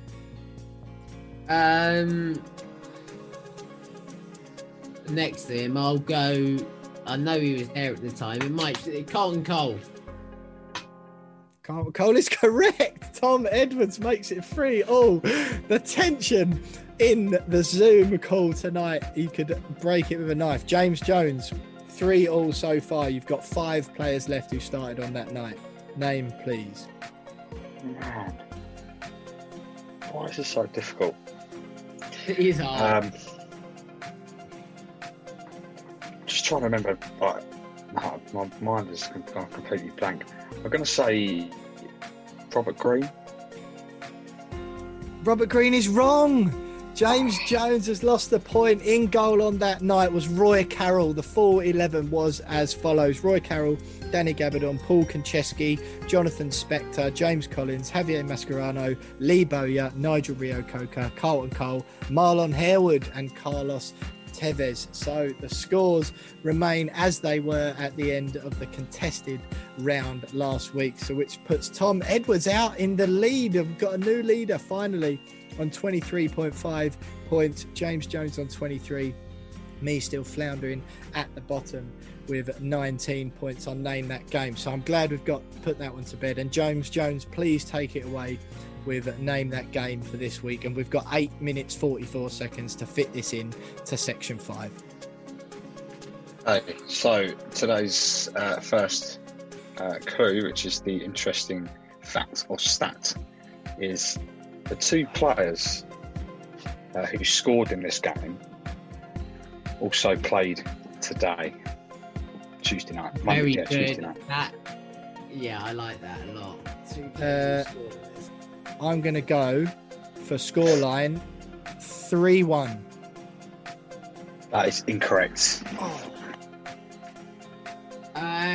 2 players today. Oh, I couldn't guess. 2-0. Incorrect. So what was the scoreline, James? The scoreline was 2-1. Oh, right, okay. Opposition goal scorer. I haven't got a clue. Jamie Vardy. Well, he didn't play today, did he? Incorrect. Not Jamie Vardy. Opposition. Hal Robson-Kanu. Hal Robson-Kanu was incorrect. Right.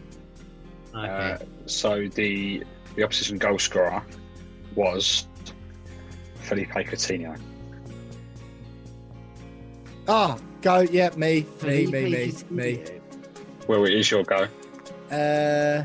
1 West Ham goal scorer, please. Angelo Ogbonna. That is correct. Yes. There we go. Correct. Tom. Stadium. Upton Park. That's correct. Will. Opponent. Opponent was Liverpool. That's correct. And the season. 2015-16. That's correct.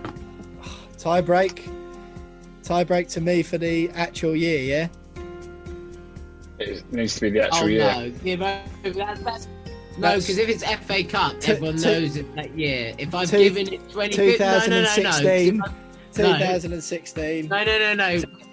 If Will's on the other end, if it's the FA Cup and the year's given, the FA Cup is never in the competition ever taken part in a 15. So therefore, that cannot be the tiebreak question. Yeah, I might not have known it was the FA Cup. You're assuming I knew. I just remember us beating Liverpool. I didn't know it was the FA Cup. But as I was the first one to answer, per the rules, it's 2016. I think, James. Just say the FA Cup.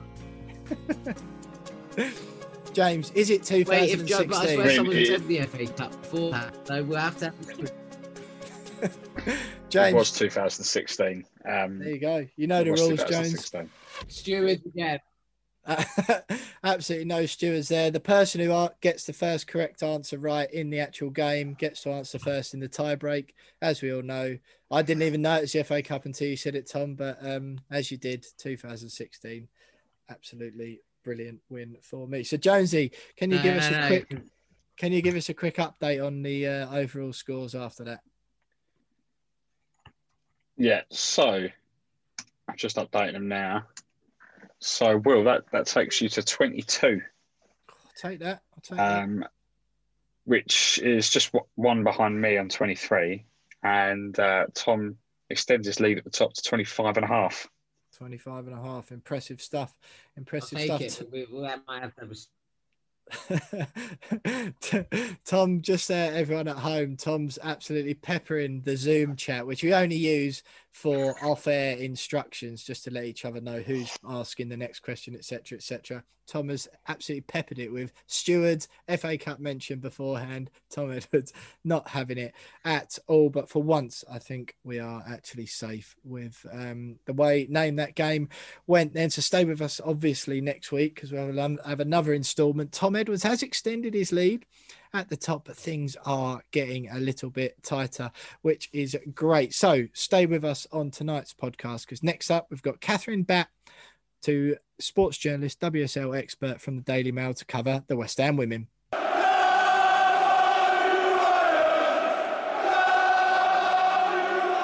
So Name That Game there, and you are still listening to the We Are West Ham podcast with me, Will Pugh, Tom Edwards and James Jones. A packed show so far, and I'm delighted to say that we are joined on the line, returning guest to the We Are West Ham podcast. It's WSL expert, sports journalist from the Daily Mail, Catherine Batt. Catherine, first of all, you've got your whole shirt on. Hull have beaten Accrington Stanley 3-0 tonight, and Jared Bowen, former Hull player, has scored for West Ham. First, thanks for joining us again, and how you doing? Yeah, well, I'm much better, I think it was. So, and nice to see Jared back on the score sheet as well. Yeah, absolutely. West Ham women, let's get straight to it. They lost 1-0 to Tottenham at the weekend, which leaves them still 10th in the WSL, 5 points above Bristol City, but now 7 points behind Tottenham, who went up to 12 points. West Ham could have overtaken them with a convincing win. Got within 1 point of Spurs if they'd beaten them. It was a narrow defeat. Lucy Quinn came off the bench, scored the winner, and then got subbed off again, which was a bit of a confusing one. But Ollie Harder's first game in charge, of course, of the girls. A little bit of a frustrating one. That was certainly a game that I think certainly we were, and the girls would have been targeting for a win. What did you make of the result and the performance, and where it leaves the girls? Yeah, it's a disappointing one for Ollie in his first game in charge. He'd been looking to take at least a point from that one. And I think the defending for the goal was quite poor as well. I'd be quite disappointed with how they conceded. They're quite slow to react to, I think, when the goal went in, the initial shot had come and got blocked, and then the ball's allowed to come back into the box, and they were just really slow to react. And that's something, obviously, they'll have to improve on going forward. I think, but judging by the game, they're trying to implement this kind of pressing style of football, which is quite popular at the minute in football, and that's going to take time for them to perfect that, to get that right. So they're looking for more than what they put in on Sunday, but they obviously play Arsenal next, who are on a little bit of a run, so maybe a good time to face them. I think Ollie Harder after the game said that he was pleased with what he saw, and the team did a lot of what he was looking for them to do, but it just lacked a little bit of cutting edge in the final third.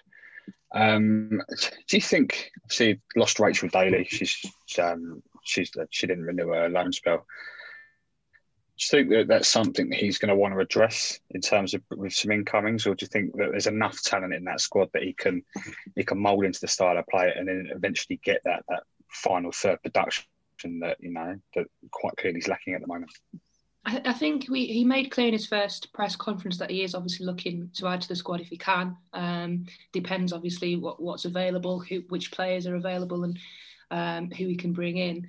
I think I mentioned last time on the podcast that West Ham have got a striker that previously has scored a lot of goals in Martha Harris, and for whatever reason this season, whether it's low on confidence or the team not playing to her style, for some reason it's not quite worked. But if she can just get a goal, it can kick on, and she might sort of get back to the form that we've seen in the past.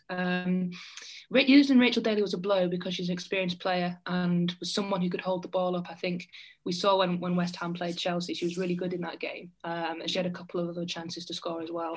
So losing her is a blow. I think he will be looking to recruit, but again, it just depends on resources and whether they want to wait until the summer and start again, or whether they feel like they need to bring someone in now. Catherine, Matt Beard, former West Ham manager, has taken over at bottom place Bristol City. He said after their defeat at the weekend, I think they lost 4-0, that it wasn't that he's seen plenty in the week leading up to it to give him hope that they can stay up. Do you think that appointment, Matt Beard taking over there, could smell danger as far as relegation goes for West Ham? Because Aston Villa, who are down there with them, only 1 point between West Ham and Villa at the moment. Obviously a bit more of a gulf of 5 points between West Ham and Bristol City. But do you think that appointment could make a difference and be nervous times perhaps for West Ham? Well, I think Bristol appointing Matt Beard was a good appointment because we know he's experienced, and he'll be looking to get the team organised, especially more organised than they were at the weekend. But that'll take time as well. It's not going to come overnight. They are poor defensively, Bristol. They concede a lot of goals, and that's going to be something that he really has to work on if they've got any hope of staying up. But as you say, one win, and then I think they're within, is it one or 2 points of West Ham, and suddenly you start looking over your shoulder and it gets a little bit nervous. Looking at Villa at the weekend, maybe that sort of takes the nerves away, because again, they're very, very poor against Man City, who were missing players. Again, defensively, left a lot to be desired. But West Ham know that they can't really afford to slip up in the games that they play against the two teams below them. Just got to make sure they don't lose. Unless Bristol kind of put a little run together, that's when they maybe start getting nervous. But we've not seen yet. Catherine, next up, West Ham have Durham in the WSL Cup in the quarter-final. How much will Ollie Harder and the team be looking at as a chance to build up momentum and potentially get in the deeper end of a cup, or will they be primarily focused on addressing the league form and starting to build a solid foundation? He'll want to win the game, definitely, because it's a chance to build confidence. It's a chance to perhaps score a few goals. But I think Durham will be a difficult game because they're having a very good season in the Championship. It might depend how Durham approach it as well. Still in the title race in the Championship. So whether they'll go full strength or whether they might rotate things. I think West Ham will want to win. They'll be quite disappointed that they've been drawn against Chelsea, the winners of Chelsea or Man City, in the semi-final they get through, because obviously the other side of the draw was Leicester or Bristol, which they'd have backed themselves to get through to a final then. So it's going to be a tricky game if they do get through, but it's just a chance to build confidence. And as we saw in the group stage when they put 4 goals past Charlton, that was obviously a performance that hopefully sort of built a little bit of confidence, and hopefully they can do that again. Yeah, that confident, that the victory against Charlton, unfortunately, come just before Matt Beard's departure. So good for Ollie to get underway. Just a shame it was with a defeat at the weekend, but yeah, that seems like a good chance for him to get his first win under his belt. That's at home to Durham in, as Tom mentioned there, the League Cup quarter-final, Thursday night, 5:30 kickoff for those of you who want to keep tabs on that game. And then, Catherine, talk about a baptism of fire after that for Ollie Harder. Arsenal away on Sunday, back in WSL action. They lost 9-1 at home to the Gunners earlier this season. And a game they were in for parts of, and then sort of a quick fire calamity collapse, if you like. Are you expecting more of the same as it was earlier in the season on Sunday, or do you sort of give them half a chance of at least keeping the score down? No, I don't think it'll be the same as it was at the start of the season. Actually, in that previous game, they did level to make it 1-1, and then lost the captain to a sending off, and then obviously the floodgates opened. I still think they probably would have lost had she not been sent off, but that didn't help the situation. But I think West Ham will still have a lot of scars from that game as well. It was on TV. I think everyone was watching. It was Matt Beard sort of laid into his players after the game, and they'll have a lot of bad memories from that one. So they'll be desperate to put in a better performance. As I was mentioning earlier, Arsenal are actually not on a great run themselves. They dropped points against Reading, low on confidence. They had that Dubai controversy that a few clubs had. So perhaps maybe a good time to play Arsenal if there ever is a good time to play them. It could, of course, work the other way if Arsenal really need a result and come out firing. But if it's going to be a good time to play them, I would say it's now. Yeah, absolutely. Catherine, before we let you go, just on that, you mentioned the COVID stuff there.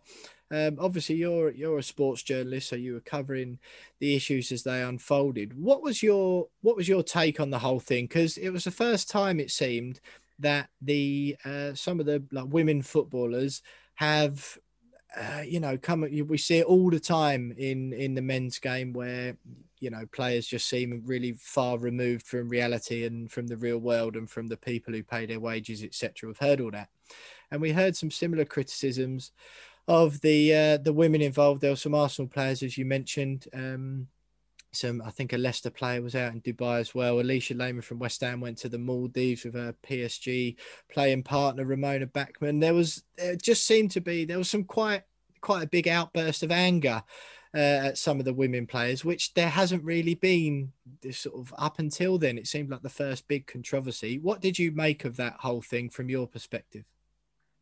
All right. Honestly, it from club to club. Obviously, I think there was about 4 Manchester City players that went, and at the time, and obviously a few from Man United as well, and they were in tier 3. So technically, they didn't break any laws by going, but they did put themselves at risk and they put their teammates at risk.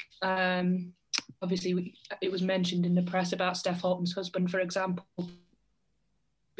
in one degree, her teammates go over, travel back and end up having COVID, and then possibly risk, passing it on to a teammate who may live with someone that's vulnerable. Same at Arsenal, obviously, Jen Beattie it just come out before Christmas that she was recovering from cancer, and 3 or 4 of her teammates go over again, sort of put people at risk. And I think that was kind of what annoyed people. And then sort of the lack of an apology and the lack of kind of acknowledging it and saying, okay, we made a mistake, we shouldn't have gone. And the only person to actually come out and do that was Casey Stoney, who didn't go, obviously approved the trips for her players to go with the right intentions. But in hindsight, obviously it wasn't the right thing to do.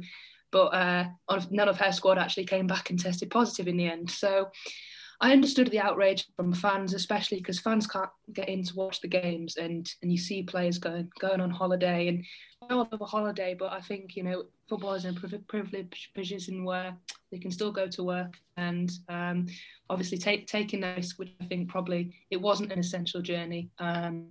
Supposedly Arsenal approved some of the trips as business trips.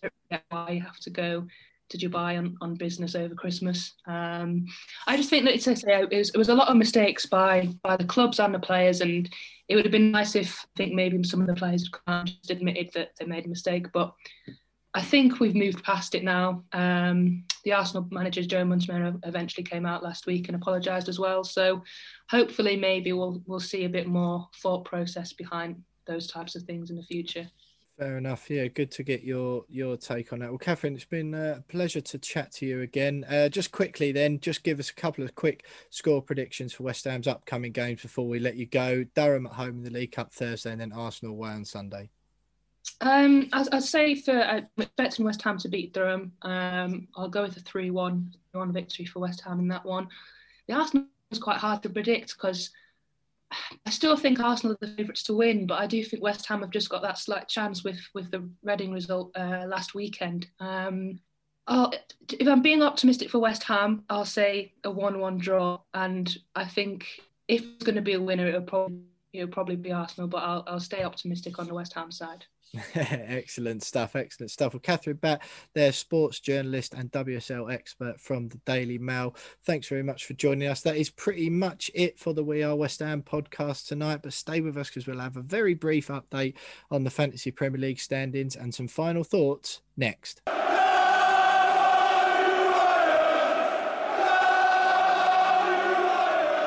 So that is it for this week. What a packed show that was. I hope you enjoyed that podcast because I think we packed loads into that tonight after the victory against West Brom, which is brilliant. Just a quick Fantasy Premier League update. We're obviously in the middle of a double game week at the moment. So just some brief points updates for me and the lads. We'll go into it in more detail next week. I am on 89 this week.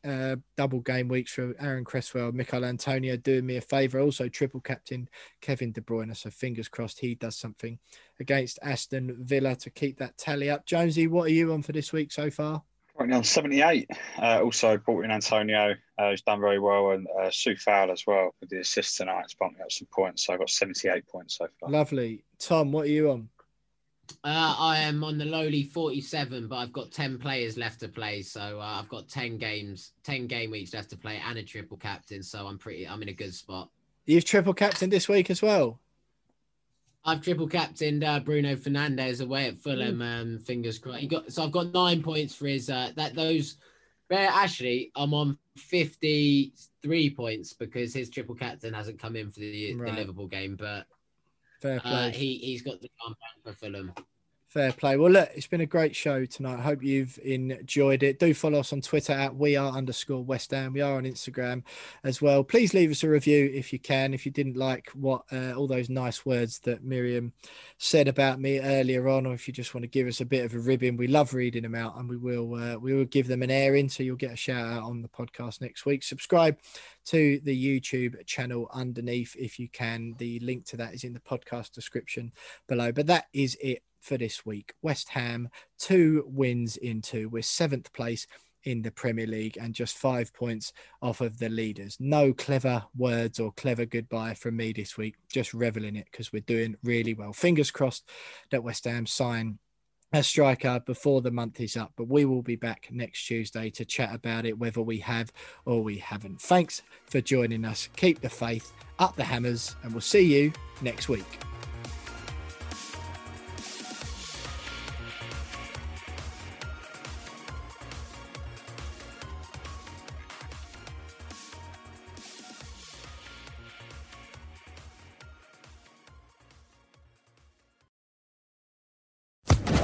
Social Podcast Network.